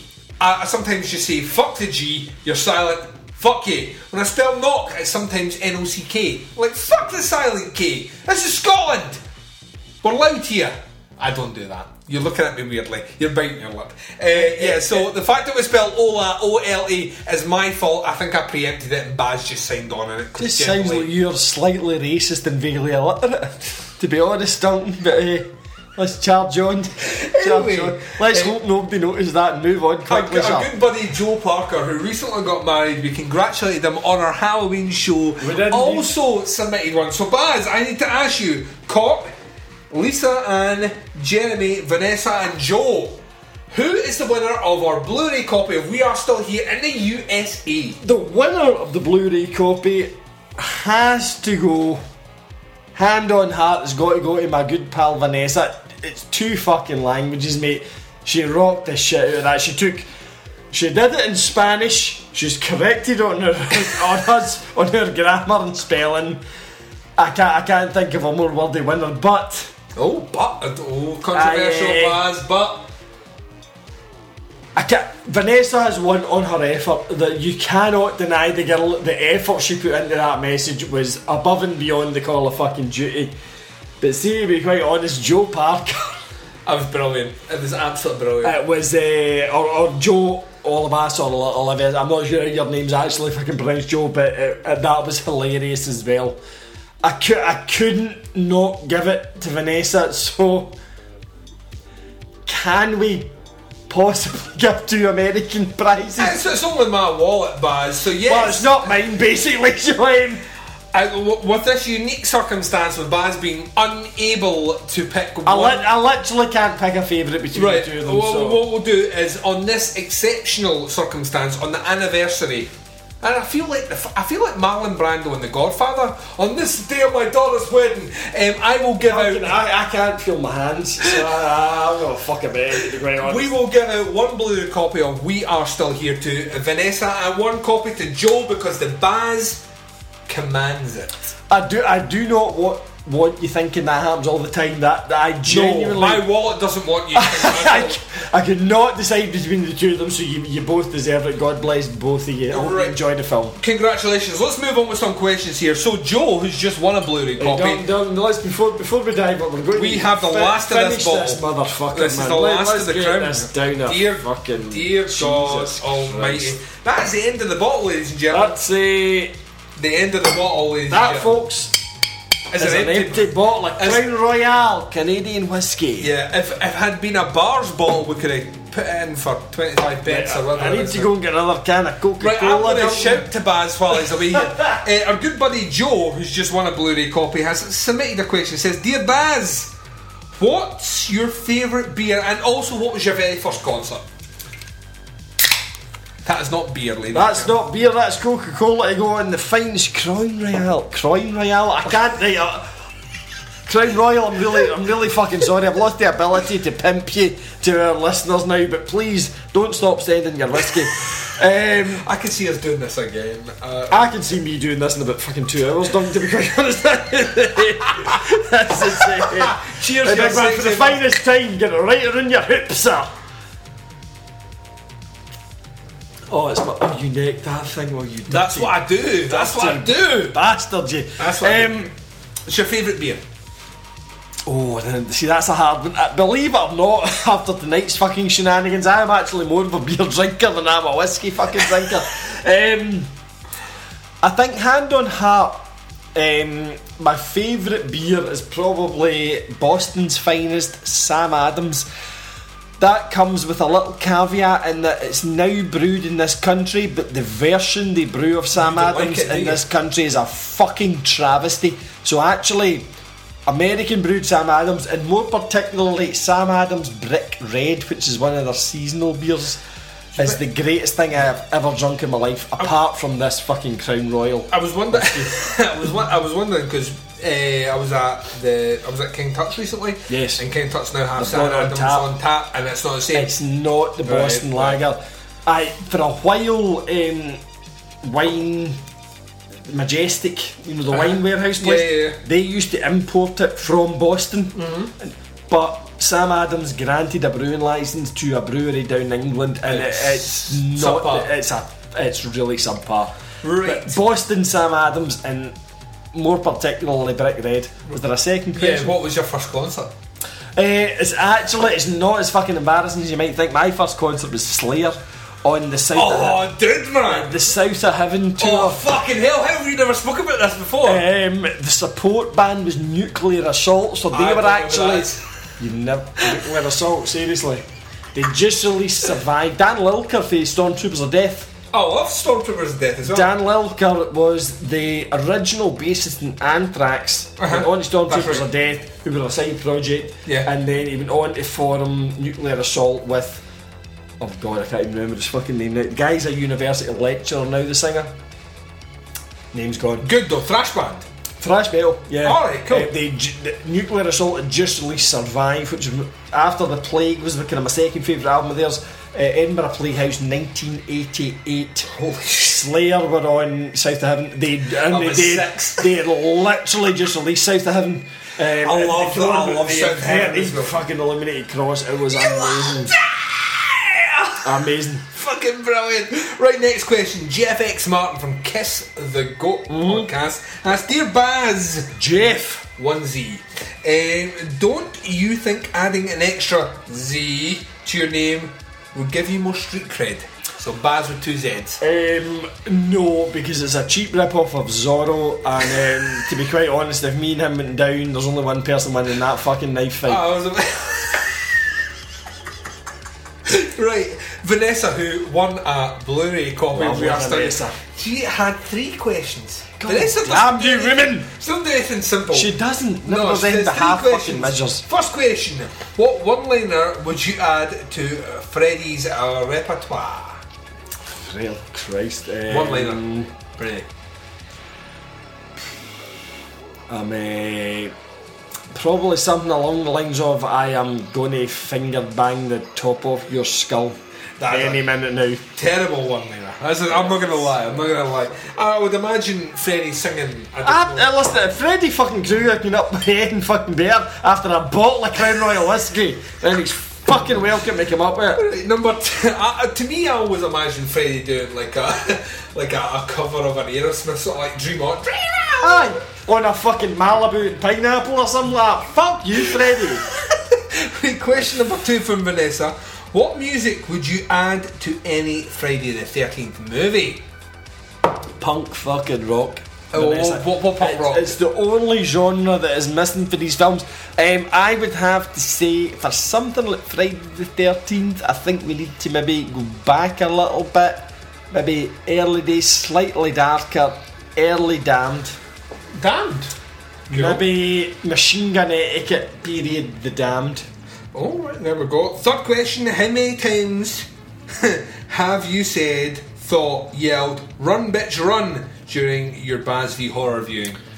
About twice, because to be quite honest, most of them I want to fucking die. There's been a couple I wish to get out of there, so yeah, about twice. Our good buddy Gavin Taylor, who has actually been listening to the show since its inception, he came across from Devour the Podcast, says, Dear Baz, who do you think will win the X Factor? Gavin, that's everything that Baz is against. That's very easy to answer. There is no fucking winner in the X Factor, Gavin. Basically everybody fucking loses. But in saying that, a couple of days ago they actually announced that it might finally be coming to a hideous rattling It's fucking not death. though. If you'd read the article fully, what it said was it was coming to an end on STV. It was moving to Sky One. Yeah, well that's fucking alright, because the fucking Big Brother finally fucking moved channels and it fucking died in its It's arse still as on well. it. It's still on the go though, Baz. Honestly, Simon Cowell deserves to die of fucking AIDS. On that bombshell, our next question. In fact, he deserves to die of like haemophilia, fucking, I don't know, bronchitis.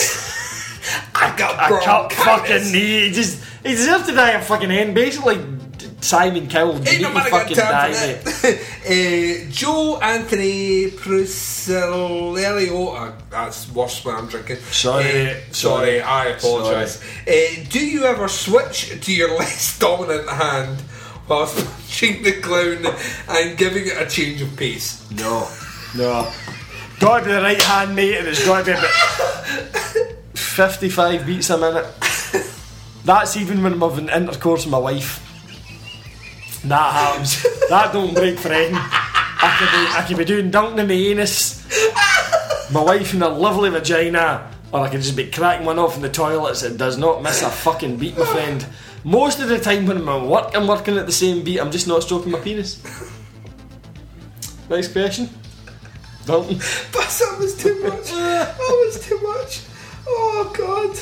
Oh my God, that was too much, man. While he frantically taps into his phone, I want to track that vaguely homophobic thing I said in the last question. Oh, sorry. Right. Let's bring this to an end with a shattering conclusion. The last question, which is from Andy Blockley, our good buddy. Fuck off. The Peckinator says, "How do you thoroughly wash a cucumber under the tap without appearing to the casual onlooker like you're furiously thrapping yourself into oblivion? Please help us."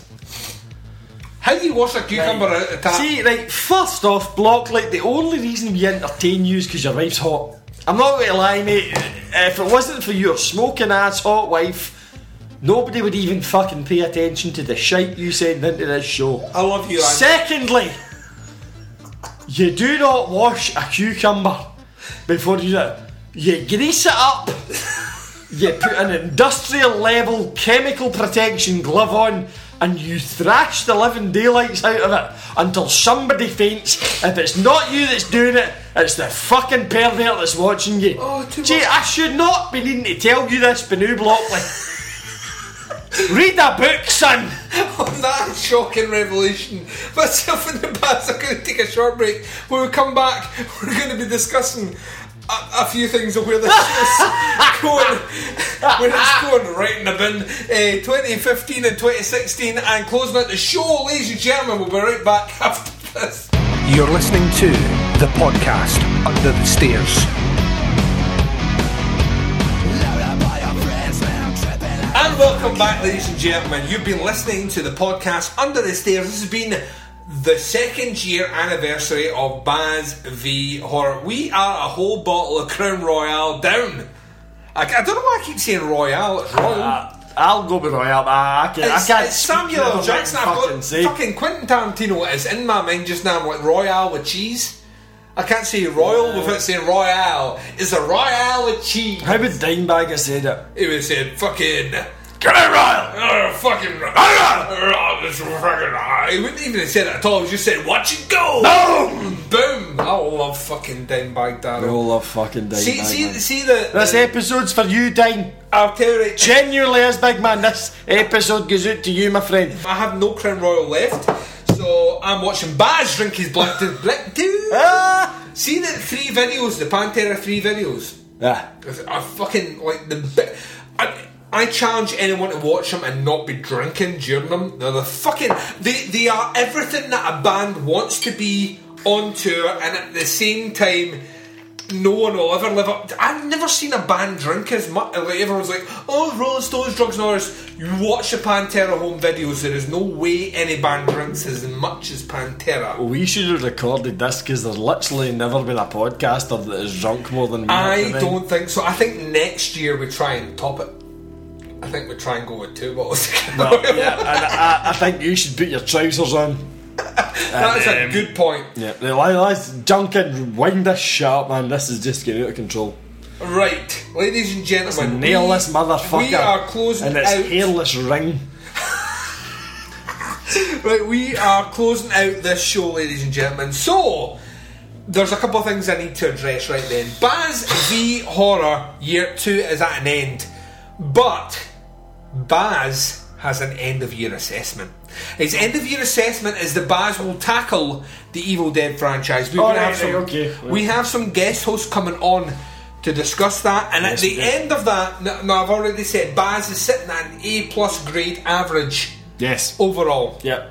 However, you need to get above a B in your Evil Dead retrospective to pass year 1 of year 2 technically, but year 1 of Baz Horror High, but year 2 of Baz v Horror. You need to get a B at least. Now you're going to be tackling head on some of the alumni of horror podcasting. John Rhodes, Bo Ransdell, Danny Trioxson, and Well, he's not an alum. The gorgeous Graham Humphrey. We love that hairless bastard. But you need to face off on them. You need to bring it strong. I am ultimately the judge. I'm the grader. I'm that school adjudicator that sits at the back and grades you on your performance.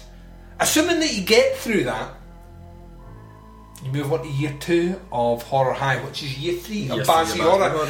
And things are going to get a bit more real because we have a couple of things we need to do. We're not doing 2 franchises. 2 franchises is done. We're going to do 1 horror franchise. And not only... I thought you were going to say fucking 3. No, a bladder almost nearly failed. No. You fucked with me earlier on this year, and I promised something. I promised something so hard. I promised it hard. When did I fuck with you? I promised hard. Don't make me make love to your pretty mouth. I promised hard. That Baz, that you're gonna do some stuff for me this year. This year coming, that I am gonna be happy about. That you're not gonna be happy about. The first of which is that I had a huge idea of Baz v Cannibal movies.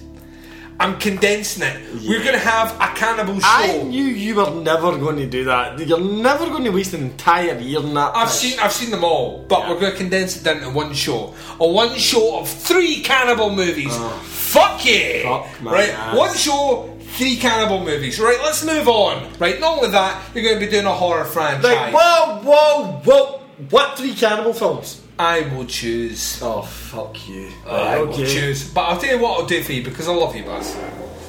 The 3rd cannibal movie will be Green Inferno. Yes! There you go. Done! Done, you slutchy. And that's how much I love you. The first 2 cannibal movies will be Cannibal Holocaust. That's how much I hate you. Anyway, right, so we're going to have that coming up in year 2 of Bazzy Horror High, but year 3 of Bazzy Horror. We're also going to do some things that we've not done yet. Anal. No. I know that you want that, but that's not happening. Nobody wants that. We are going to cover some lesser known horror genres. Okay. So the first thing we're going to be covering feels good to see this. Off my chest. No. Off my chest. We're going to be doing horror pornos. Okay, I'm sorry. He's there. I'm going to do a show dedicated to horror porn parodies. It's a show, right? Ladies and gentlemen, I am on board with that, sir. You're on here. You heard it first. But equally, I have to measure the good with the bad. We're going to do a show dedicated to found footage movies that I've recently come across. We've done it about fucking 4 times. Fuck yeah, right? So we're going to be doing that as well. So that's also coming up. The main things are that I'm going to bring back some polling on the podcast Facebook page, giving the power to the fans.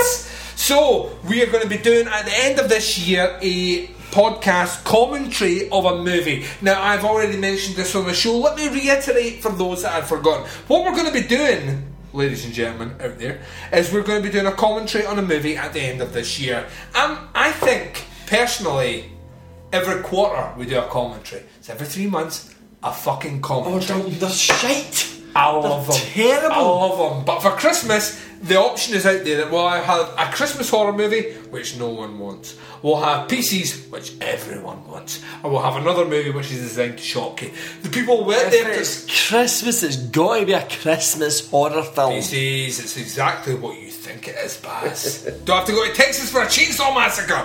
So that is also out there as an option. Home Alone. Although someone did say that they wanted to hear us do a horror commentary on Home Alone, I'd still be open to that. You know, like, I'm not averse to it myself, actually. Oh my god, what's Marv doing with that? Fucking hell! Right, so that all is coming in the next year of Bazzy's Horror High. Assuming that he passes his end of year assessment, Baz, as you know, there's a multitude of ways to listen to this show. You can check us out on Stitcher Smart Radio on iTunes. If you're on iTunes, leave us a podcast review. It takes 2 seconds. The more of them we get, actually this is a really important thing, the more of them we get, if it's 5 stars, the higher up the ratings we get pushed, the more people that will check out this show. You can also check us out at the website, which is podcastunderthestairs.wordpress.com. You can check us out on Facebook, join our group. It's animated, it's energetic, you should be a part of it if you're listening to the show. It's facebook.com/groups/teapotscast. Baz is the admin of our Twitter page. Baz, at Teapotscast. Is it energetic? It's energetic, it's virile, is potent. Oh no. You have to be fully up to date with your contraception and fully lubricated. Oh dear. And that goes for either gender. We are completely nondescript when it comes to gender. We will literally put it in any of you. Any orifice. Any orifice in any of you. Regardless of attractiveness and level of intelligence. Oh no. How many episodes you listen to, we will literally fuck every single one of you. And this is what happens when you let me drink a bottle of Crown Royal whiskey. You need a photo of the end of this bottle. Yeah, the photograph is literally coming in the next 15 minutes. 2.5 hours and no bottle of Crown Royal left. Yeah, so yeah, no, in a slightly more serious vein, at Teapotscast, I try my very best to make it daily. The more you interact with me, the more I can feed back kind of thing. Sometimes I think I'm kind of the only one chipping in. Folk retweeting, you're all fucking brilliant and lovely. Reply. And your vaginas are fantastic. Vaginas over there? Yeah, even the guys. You getting man vagina? You getting man-ginas? Yeah, I make them pull their bum apart and I just can't notice their vagina. I thought you were just like tuck it between your legs. That's how an ordinary man. Right, if you could send in pictures of tucking your genitals in between your legs, unless you're a woman, of course, in which case just take a photograph. Ladies and gentlemen, I will endorse right now that I will be happy for manginas or vaginas to be sent in. And if you send them in, I promise to resign from the show and just stop talking, and you need to listen to this shit anymore. No, please get involved on Twitter at Teapotscast. Follow us, retweet us, send us tweets. I promise you send me a tweet, you'll get a fucking tweet back. It'll probably be fucking filthy and bring your dinner up, but I will do it. I promise you. When I sober up and I can work my computer again, it'll fucking happen. So at Teapotscast, there you go. Just fucking do it. Kind of sounded like a threat, but we're on board with that. So, Baz, Duncan, I don't even go to my dinner. A bottle of Crown Royal then. This wasn't a great idea, mate. I'm not. Almost 3.5 hours of recording, which went on almost double than what I thought. It is up to me to thank you very much for your contributions to the podcast Under the Stairs. It's been a pleasure, Squire. Year 2, and it also pleasures me greatly to say that this is the end of year 2 of the podcast Under the Stairs. Year 3 starts on Monday, so if you're listening to the show on the Monday, it's the following Monday, where I'll be joined by none other than podcast fucking rock stardom, Mr. Johnny Krug. Secure your panties, bitches! He's coming back. Johnny's back! He's coming back on the show to discuss some more blaxploitation as we discuss Blackenstein, the Black Frankenstein, and Dr. Black and Mr. Hyde in a very special follow-up to our previous blaxploitation horror episode. And as Johnny basically spends half an hour exploring my anus. Well, that is a different... That's not even in the show. That's just going to happen before it. That's a different show entirely. Ladies and gentlemen, that's my show. We are looking forward to bringing you another year of fantastic horror podcasting. We're looking forward to bringing another fantastic year of Baz v Horror. Loads of ideas ahead. I can't wait to get really elbow deep and fisting some of these movies. I could essentially leave it or take it, you know, I'm not that bothered about the whole fucking experience.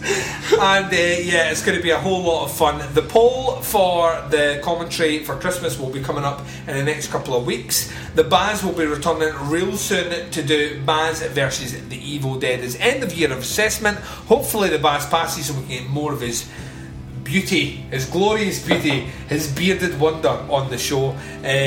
But the only thing I'm left to say is, Baz, you have anything to say to our fantastic listeners out there?